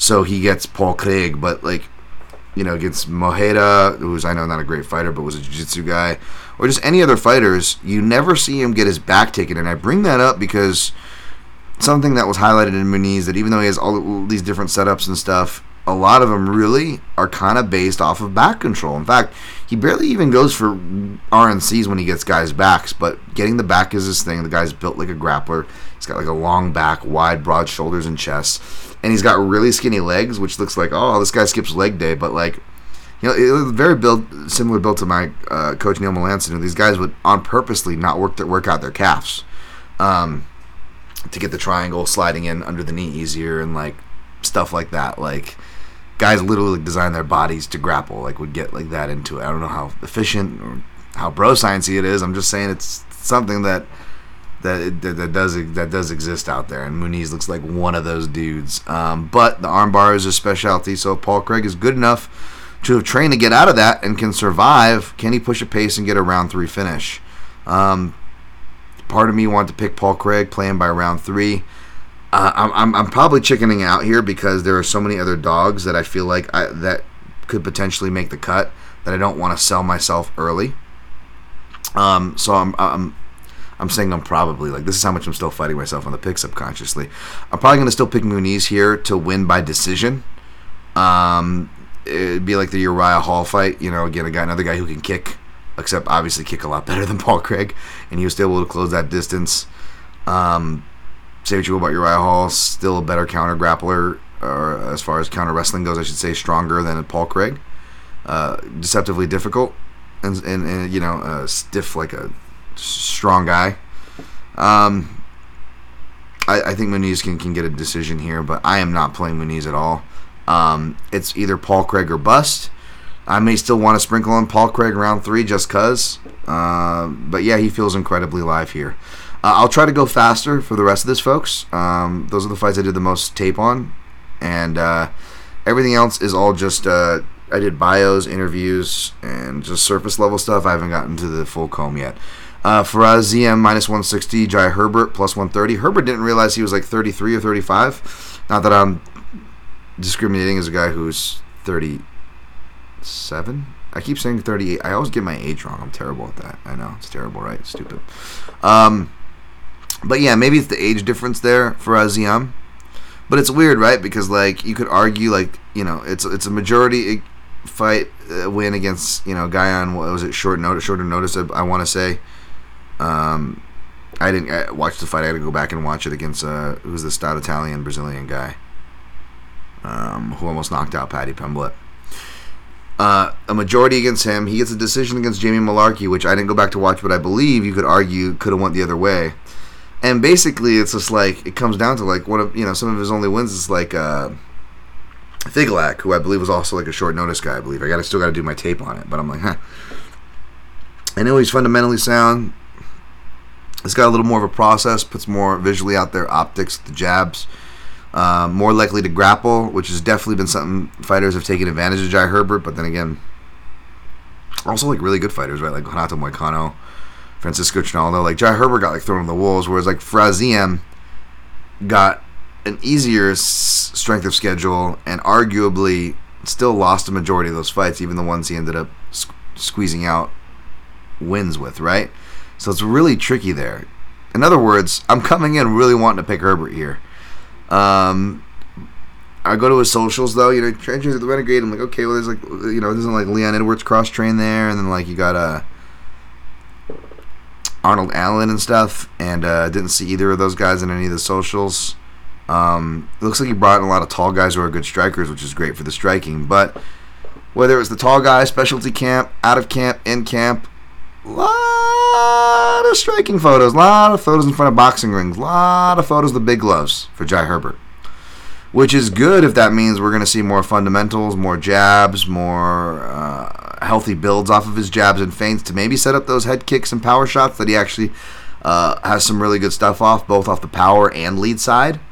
That being said, what if Ziam wants to get cheeky and grapple now? Unless Ziam dominates there, which again, he's not really the type to dominate. Is he scoring takedowns? How much credit is he going to be getting those from the English judges, right? And agree with them or not, they're much more on board there, and they're much more toward as far as the more I guess newer, even though it's been since 2017 technically, but it's only been the last 3 years that we've seen a real more cognizant surface level, socially aware movement, however you want to characterize it, move toward the most recent iteration of criteria. English judges are more on the page with each other in lockstep traditionally than the mixed markets that you do. Not dissing on the usuals in Vegas or usuals in the U.S., but the mixed markets we get in Vegas, it's much more fucking grab bag, whether we're in Texas or wherever. That being said, anybody wants to play split decision props, England's not a bad market for it, even though they are traditionally in lockstep. We've also, for whatever reason, in this sport, we've seen some of the most controversial decisions, whether it's air quotes controversy or actual controversy. We've seen them over in England. Was it the Bisping's rematch with Hendo? You get the I don't know, whatever. I can't think of them all. Paige Lima. I don't know. Storley. I don't know. Whatever. Like a lot of those fights, whether multiple organizations. You can get some weird stuff going on there. So maybe he does get taken down by Faraziem, and that's why he's got an advantage here on the line, because he has an advantage on the ground. But is that going to matter if he's not doing anything really effective with it? And then maybe Jai Herbert, with the home crowd, some big shots, is able to sway some rounds his way. It just feels like a live dog. If anything, Herbert by decision just feels like a live because it could be a really close fight. Another fight that feels close and is pretty close by the odds, Lerone Murphy minus 140. What did he open as? Minus 163. So money coming in on Josh Kulabau, a.k.a. Josh Chasubao, plus 115. I say that respectfully because I love Chasubao, clearly by looking at me, even though I don't eat it that often. And I like Josh Kulabau, so that's not meant to be a diss on the guy who, 5'9" Pacific Islander guy who is weighing around my weight, getting down to the 145. If anything, this guy inspires me, man. I got to go back and watch his fight with Melsick and a couple before that. Lerone Murphy, though, is tricky, right? He was losing to Makwan in round 1, and he beats him in round 2, which is not uncommon for the general structure of Makwan fights, but the ceiling and hopes that perhaps myself, I wouldn't say like I'm like a crazy like Lerone Murphy stan, but I definitely thought he was a dark horse, and not feeling as confident about that is what I'm trying to say. As we go through, right? Now Gabriel Santos, I know he lost his last fight, but that guy is good, man. That guy is good. I believe I don't know if that was a shorter notice fight or not, but shorter notice or full notice, that's probably a tough guy to look good against. Especially Lerone Murphy, who doesn't seem like he likes to fight too much at the high pace. He likes to more control things and have his opportunistic shots. Kulabau may be able to pour on optics, may be able to deny him stuff with his pace, but not beyond being hit with stuff either, right, or hurt from what I can recall. So I'm going to have to go watch that. I know Kulabau, I don't know how much he was training with Volkanovski this time around. I know he was training with Jamie Malaki over in Sydney. I don't know if he made it over to Wollongong, over to freestyle or not. But yeah, again, man, Lerone Murphy and Nathaniel Wood, 2 English favorites with the pressure on, both talking to each other, but they got 2 Pacific Islanders who feel like live dogs. So, yeah, man, between me liking dogs and, again, I like the favorites in all those cases. It's not even personal against them. Neither of these guys they're Hawaiian, even though they are Pacific Islander. Not that any of that should matter. But I'm just saying, the Pacific Islanders feel alive, baby. So don't be surprised if there's any picks or plays in that direction. That being said, even if I do pick Lerone Murphy, even if I do pick Nathaniel Wood, even if I do pick Muniz, which I did pick, even if I do pick Faraz Ziam, my God, again, dogs on all those sides. I know I only play the fights where I'm playing angles on the chalk and hometown favorite chalk, but aside from those top fights, I mean, I feel like it's dogs all the way. We got another one here. Well, before that, let me go to the chat. I haven't given love to the chat for a minute. You guys probably have stuff from the main event and on. So let's get up in here. James Kendrick, it was hard to prepare for Aspinall versus Tabora, considering Tabora fights are really boring. Yep, absolutely. Ghost Phantom, how do you like Aspinall's push kick to the base leg when his opponent is kicking? I saw a clip of that. That was pretty cool. I don't know. Maybe they might do it to each other because Tabora used to do that because he was working with Jackson Wink for a while, which really made his style look janky. But I noticed Tabora's kind of gotten away from those, so maybe Aspinall will do it more than Tabora. It wouldn't be a bad distance management thing for a guy like Tabora who probably is going to want to get in and make it ugly. Rain Lamina, is Tom Aspinall a talented heavyweight, or is he really talented in general but also a heavyweight? If you get my drift, because heavyweights are not good in general. I think the latter is true. I think he's really talented, but we'll see if he's a talented heavyweight, if you know what I mean. We just got to see more. I do have good feelings for him. I think England's got themselves a good one. He's really athletic.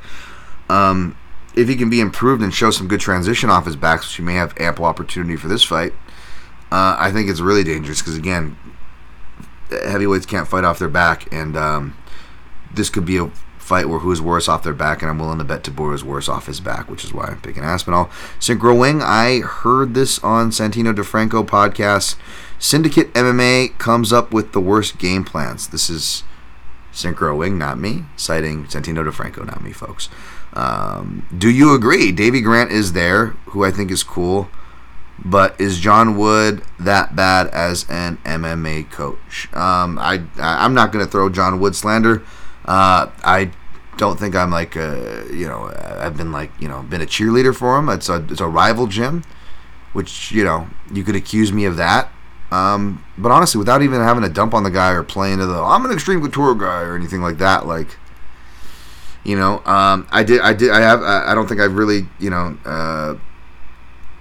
I've been comme ci comme ça, as the French say it, I'm lukewarm. I don't really have too much of an opinion. I've had some negative things to say. I think when I think it was like Joanne Calderwood, and I think it resulted in a win. But like the fact that he was giving the ground advice, and again the whole significant other angle too, which is a tricky one to navigate, was kind of weird, and it wasn't the greatest advice. And I remember it playing off for JoJo one of her fights, and then got her burned in the next one. But yeah, man, I can't say I've been neither here nor there. Again, I've had coaches who have worked with them. I'm sure they have their opinions, but again, I can't say either way as far as game plans go. Nothing really jumps out at me. He seems more of a Muay Thai striking guy, so I feel like guys like Vince Morales, who maybe are right hand heavy, and to credit John Wood, I think you've seen maybe like a little more arsenal from these guys here or there. But it's hard to say, man. It's hard to say, It's hard to say what is where. There's a lot of good people coming through Vegas, too, so a lot of the gyms have gotten bulked up with both good training partners and, assistant coaching staff. So I don't want to S on one thing without crediting another, right? So there's that, too. James Kendrick, can you say Paul Craig again with his cheeky score? Paul Craig. Grace me up, woman. Sorry. I'm going to go on a fucking Willie. My first act as mayor is to kill the whole lot of you. I know the mic's on. That's a great episode. Sorry. Marcus Mustard. Hello, mates. Get your crumpets, fish, and chips ready. I know, right? I'm trying not to bust into my shout out to the Pod Yourself a Wire podcast. I'm about to do my Davy Grant one here, but at least I'm not doing and I love these guys with it. Like, oh my god. Apologies, English listeners. You must hate us Americans when we do those kind of English accents, especially. Apologies for your ears, Marcus Mustard. We're going to London tomorrow. Nice. Enjoy the show, Marcus. All right. Here's an interesting question from James Kendrick. He says, why do MMA reporters ask for fighters' opinions on other fights they are not a part of? Seems like a silly practice. I've been guilty of this too. I try to only do it when it's relevant, when I'm genuinely curious whether they have history, especially if they have history with the fighters. I think it's relevant. I think that it becomes a trend, though, on these bigger fight cards when you don't have questions to ask. They go, what do you think of this fight? And the funny thing is, what usually precedes that, those questions usually come toward the end because they're running out of questions and they don't realize, like, you guys, you don't have to hear the sound of your own voice. We could make the scrum just shorter.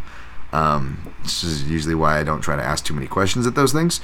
But yeah, they'll also be like, they'll forget. What I notice too is they often forget the relevant shit. They forget to ask them about their own fight.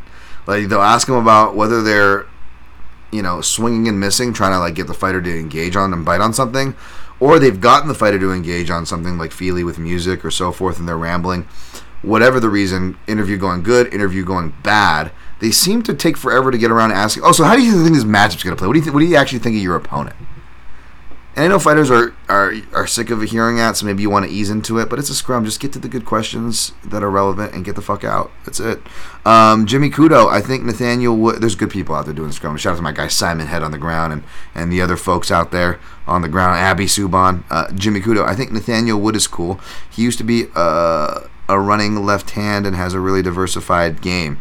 Yeah, he's really diversified his game a lot, and we'll see if there's still a lot of wait and see, but we'll see if I've got a good read. I'll get back to you guys on fight day.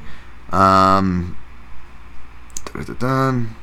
Forward to seeing the weigh-ins. Let's go Kuya. Let that dog money out on Murphy. Yeah, we'll see. We'll see where I end up on that one, Marcus. All right, down to the prelims. We got Daniel Marcos, minus 140, versus Davy Grant. Hello, Poppins.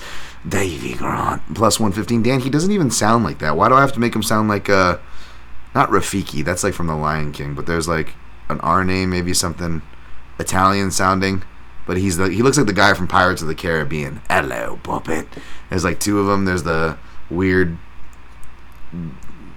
bald fat guy who looks like he played Scrooge Honey Nut Cheerios commercials from my childhood in the early 90s, and then there's the guy that looks like Davy Grant. He's like, hello, puppet. Come on, Davy Grant there. Oh, I gotta make him sound like a pervert. Like between what's creepier, Davy Grant or Jackie Watts? They're both fucking awful. Why don't you stop saying both, Dan? I think Davy Grant's live here. I gotta go rewatch Daniel Marcos. I remember I was impressed with his last fight, but Davy Grant, you could blind bet him as a dog because you know that guy's going to fight for your money. He's got a good chance to win a decision here because he's got those impactful striking that can steal rounds and make fights closer than he shouldn't, as seen in splits that he probably shouldn't have got, I believe, against Yanez off the top of my head, because I don't have it pulled up in front of me because I'm a good podcaster. Add in the English crowd, so to speak, right? I mean, he's got viable for decisions. And then random juju luck or, round 3, needs a finish, as we saw, unfortunately. I got to go remind myself of that. Oh, my guy, Sunsow, I am losing the bet there. Oh, I got to go remind myself and rewatch that one. But, yeah, the good news is Davy Grant can pull that shit out. So it's like you go bet Davy Grant right now, and you don't got to owe a justification for anybody. Of course, my literal OCD ass, not just saying that, and trying to be disrespectful of it, actually meaning it. My OCD ass has to go actually watch tape on it before I bet it. Another person, and I think I missed the boat on this one. Let's see, what did he open as?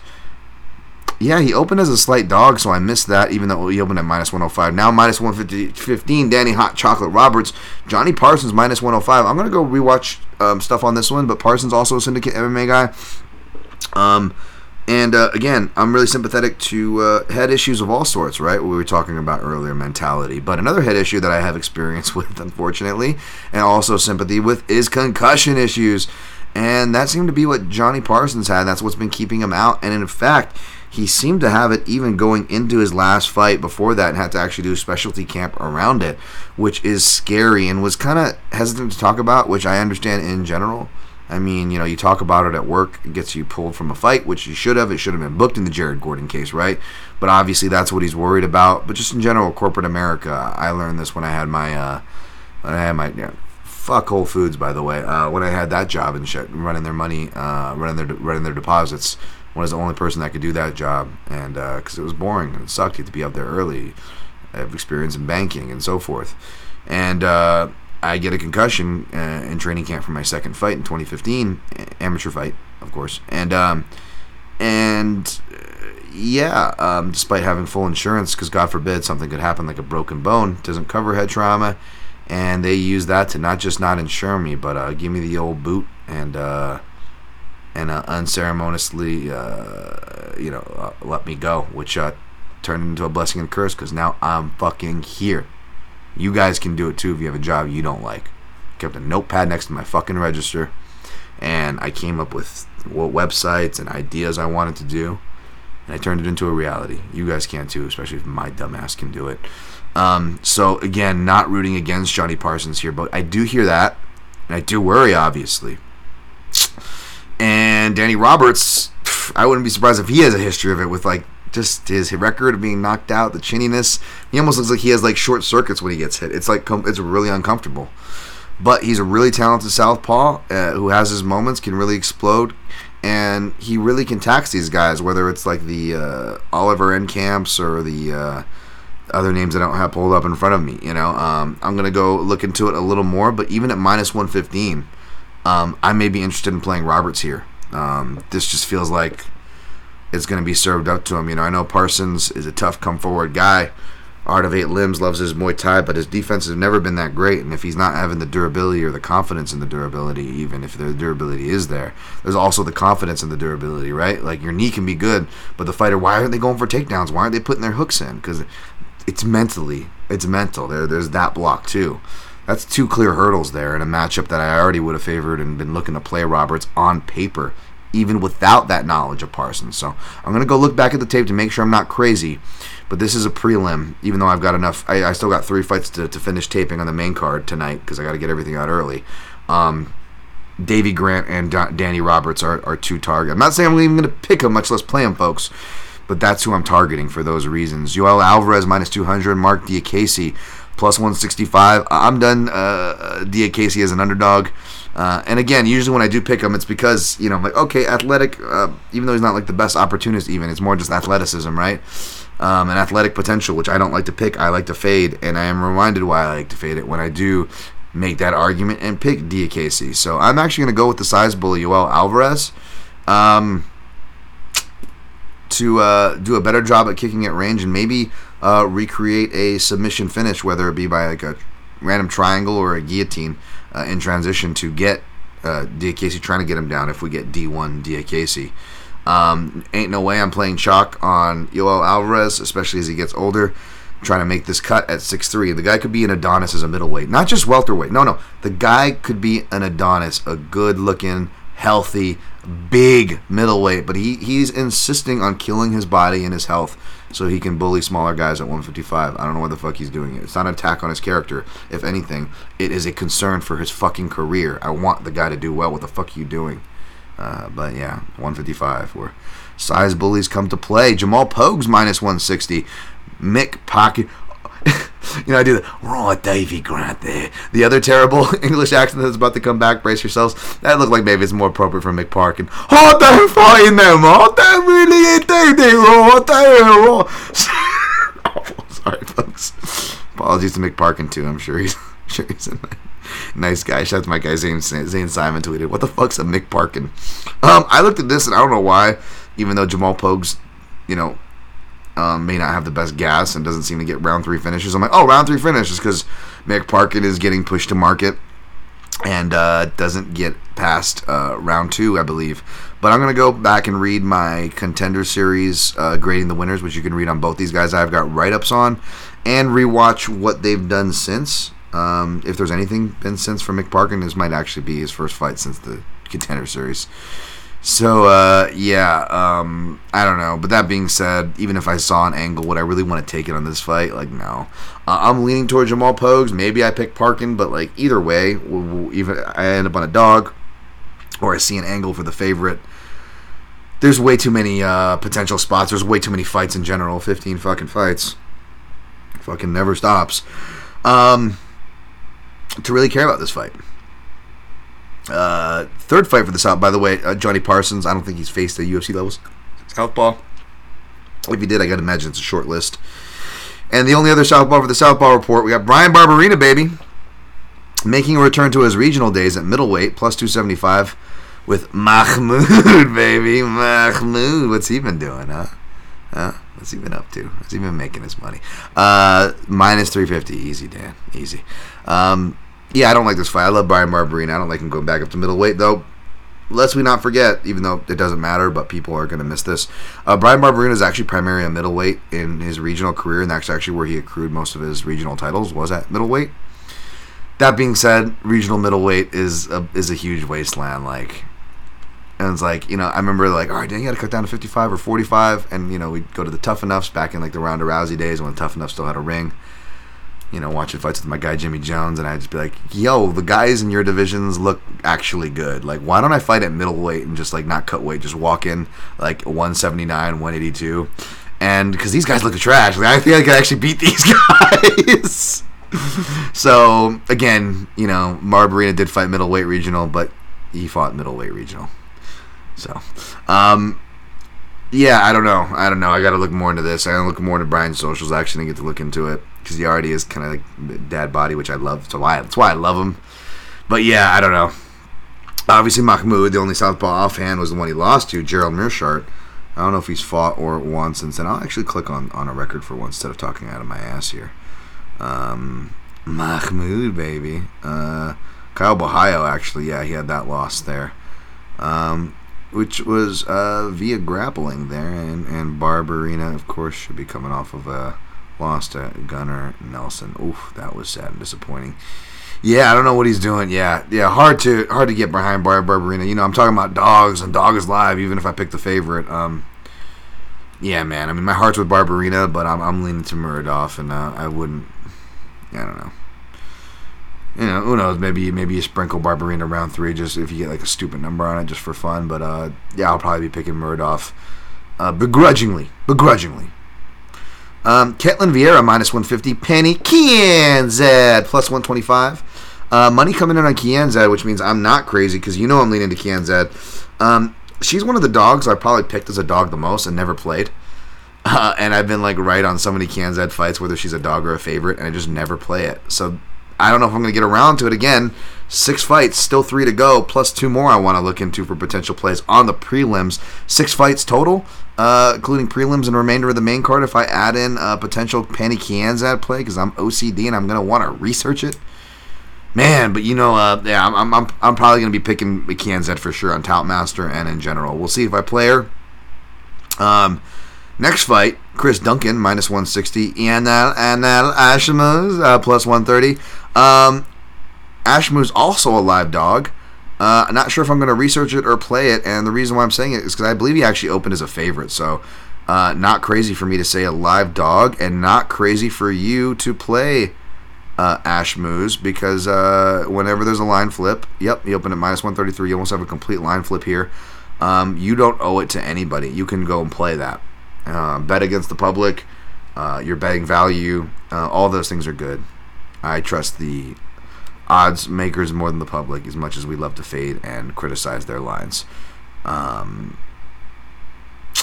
yeah, we'll see. I would be playing with the public there with the one before that, though, with Kianzad. So who else? Who knows? Bruna Brazil, minus 125. More money coming on her opposite Shauna Bannon. This makes me feel like I want to fade Shauna Bannon because it's like, oh, she's the new hot thing coming in town, and Bruna Brazil more proven. But is she really more proven? You know? I haven't seen too much on Shauna Bannon. Got love for the Taekwondo background, the TMA background. She kind of has that Michelle Watterson thing where she's like more traditional martial arts, league-like kicks and stuff from her southpaw. And then the more MMA, fundamentally trained kickboxing, striking. She's also got kickboxing background as well. A bunch of those things. It's always hard to say that ISKAs and all those things. It's like how many women were in the division, how good were they, yada yada. But yet she does have the accolades. She put the time in, and that's probably where her orthodox stance was developed because she has more traditional attacks from there. Switches kind of, without too much process. She's been working a lot with Molly McCann. So we'll see. At least you're training with people that are on the card. At least that's good for both of them. I'll lean Bannon just because, again, live underdogs feel throughout this card, and I didn't like what I saw out of Bruna Brazil from what I remember. But even if I pick Bannon, I don't think I'll be playing that. This is the dog that's safe to say that even if I pick it, I won't be playing it. Lastly, but not leastly, Jafel Filo, minus 135. Come back on Daniel Barres, plus 110. I haven't looked into this fight. I'll go Jafel Filo because he's the guy I remember. He's the guy who's favored, probably for that reason. Who knows? We'll see. But first fight on the prelim, you guys know I'm not going to get to it. I'm not going to. Don't look to me too much for that one. All right. What time did we do? We'll clean up the chat. 1:45. 5 and break down. Let's clean up the chat, shall we? And then we'll recap Pixel Plays and get the fuck out of here. This was a long one. Good thing I skipped reviews, which, by the way, thank you for the positive ratings and reviews on iTunes. Please leave those. There's been recent ones. I'm going to shout you guys out, I promise. MixedMartialAnalyst.com. Click-throughs for Amazon are on it. God forbid you shop there. If you do, ease your conscience. You just go to MixedMartialAnalyst.com. Click the banner that's to the right. Scroll down. Toggle to the right if you're on the mobile. See that, click it through. Everything will be, it won't give me any of your information, but if you do shop through Amazon, it'll tell me what's purchased, not by who, none of your information. I will read that, though, anecdotally and funnily enough, on a soon coming episode. All right, chat cleanup. Marcus Mustard, appreciate you, my guy. You says, what did you say? You said something about Pogues that I wanted to read. This one is all Muniz here for me, but gamble at your own risk against the Bear Jew. Absolutely well said. Says, I like Pogues, Marcus Mustard says, to spoil the British homecoming here. Yeah, he's favored to, so I wouldn't be surprised. James Kendrick, is training with people on the card an advantage or disadvantage? I like it. I would like to think it's an advantage because there's a lot of fighters who like Muniz and Berju, for example, they just look at their training with a bunch of random dudes. I didn't recognize anybody they're training with, right? So it gets real dangerous. Sometimes what does that really mean, right? Does it mean anything at all? How much does that really affect it? But if you did want to put any kind of sort of value, I guess, into that, are you training with someone that's at least in the UFC? But then again, this is an entry-level UFC fighter, and UFC level is a word that has been bastardized, beaten, blown to hell, and the definitions are scattered around the world like a Dragon Ball after you just make the wish. So who the fuck knows? Who the fuck knows, really? All right, recapping. Thank you guys, by the way. Smash the like button if you haven't already. Subscribe to join the chats in the future. Monetization is on. I haven't been saying that lately, by the way. But hey, I'm actually, we'll see. We could maybe get back into the black this weekend. We're within striking distance, within 3 units.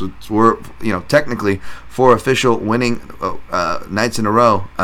So any tips, appreciations, again, not priority, no exclusivity. I'll give you guys love. I appreciate you guys either way. We'll cite you in the chat either way. But Super Chats donations are on for live listeners, or if you're listening after the fact, or if you listen live or listen after the fact, took my advice, made some plays, and you want to come back and tip, you're like, I forgot the PayPal shit. I'll just do the Super Chat YouTube stuff. You can do that too. It's fine. All right. Taking Aspinall, a.k.a. Asinall, baby, over Tibura. No Blagoy, so I have to use that weird voice now for Tibura. Rest in peace, Blagoy. Danny's not dead. Taking Molly Machan, Fochen Elbrad, over Julija Stolyarenko. Taking, I don't know, we'll see where I end up with Wooden Feely. Check me at Dan Tom MMA. Probably taking Muniz begrudgingly, but it's Bear Drew or pass from a betting line. Leaning toward Herbert, maybe. We'll see. But check me on my quick picks and prognostications on fight day. See if I end up with Faraz ZM. Maybe leaning toward Chelsea Balkula for an upset over Murphy. But check me on as I say that and tease the dog, who comes over, Brownie? You put a paw on me. Oh, and she's in screen. Oh, is it Josh Kudabell time? Or is it Josh Kudabell time? Huh, Big Stink? Look over there, Stinks. Look. There you go. She's like, I fucking amount. All right. What about my pick over Davey Grant over Marcos, Brownie? Are we liking that? Definitely leaning that way. Check me on picks to see if it makes it official / a play, but I'm definitely leaning toward Davey Grant. Not officially a dog anymore. Roberts over Parsons. I'm definitely leaning that way. We'll see if I play it and pull the trigger, and if it's too late to pull the trigger by the time I get to it, right? Nothing for my prop squad yet, too, so I got to get something for that. Hopefully I'll find something in tonight's study. Leaning toward, I'm confident enough to say I'm leaning toward Alvarez over Diakese. There definitely won't be a play. Probably won't be a change-up in pick either. Leaning toward Pogues over Parkin, regardless of what ends up being the pick. I can confidently say there probably won't be a play. Feels like it's Barberina or bust. Harps with Barberina, but as an analyst, I probably got to officially pick Muradov over Barberina. So don't be surprised to see that pick and a no play, unless you want to play like Barberina round 3 just for fun odds. Definitely leaning toward Kian Zed, and I should just blind bet her automatically, just for the simple fact of my good track record with her and failure both of last week and with her in particularly of not trusting my balls. But again, just like I was worried about walking into the trap last week, do I do it with this week? If I was worried about, getting greedy like a Tony Hawk Pro Skater grind combo, getting greedy, Dan. You were worried about getting to 4. Are you really going to get to 5? Huh? And are you going to do that classic overcompensation where, my leans hit. Now I'm going to go 4. I'm not going to trust my balls this week. And you go right into a fucking London card fight night and you get your ass chewed out to you. Like the last London card. I don't even know if I lost Landis London card, but it probably just sounds about right? Going with the odds here. Scary, right? That's what's playing in my head right now. But yeah, taking Kianzad over Vieira. Leaning Ashmoose over Duncan, but check me on fights, quick picks and or check me on at Dan Tom MMA, where I post my picks on fight day on Twitter, as long as it's still around. Leaning toward Bandit over Brazil, but no matter what I pick on there, that's not one I want to get invested on. And leaning toward Filio over Barres, who is a favorite. So yeah, probably going to be a majority underdogs, or at least half underdogs as far as picks. That being said, on my official play so far, officially, only on the top 2 favorites. Aspinall round 1 plus 100, 1.25 units. Aspinall round 1 sub plus 500, 0.20 units. That's 20 ducats. That's just under 1.5 unit exposure total for Aspinall. And on the next fight, we got McCann Storyalenko under 2.5 rounds for minus 150 at 1.5 units. And of course, I sprinkled on McCann plus 650 round 2. I think plus 1100 was the number I gave out earlier, round 3. Both those 0.17 U for a potential bonus return.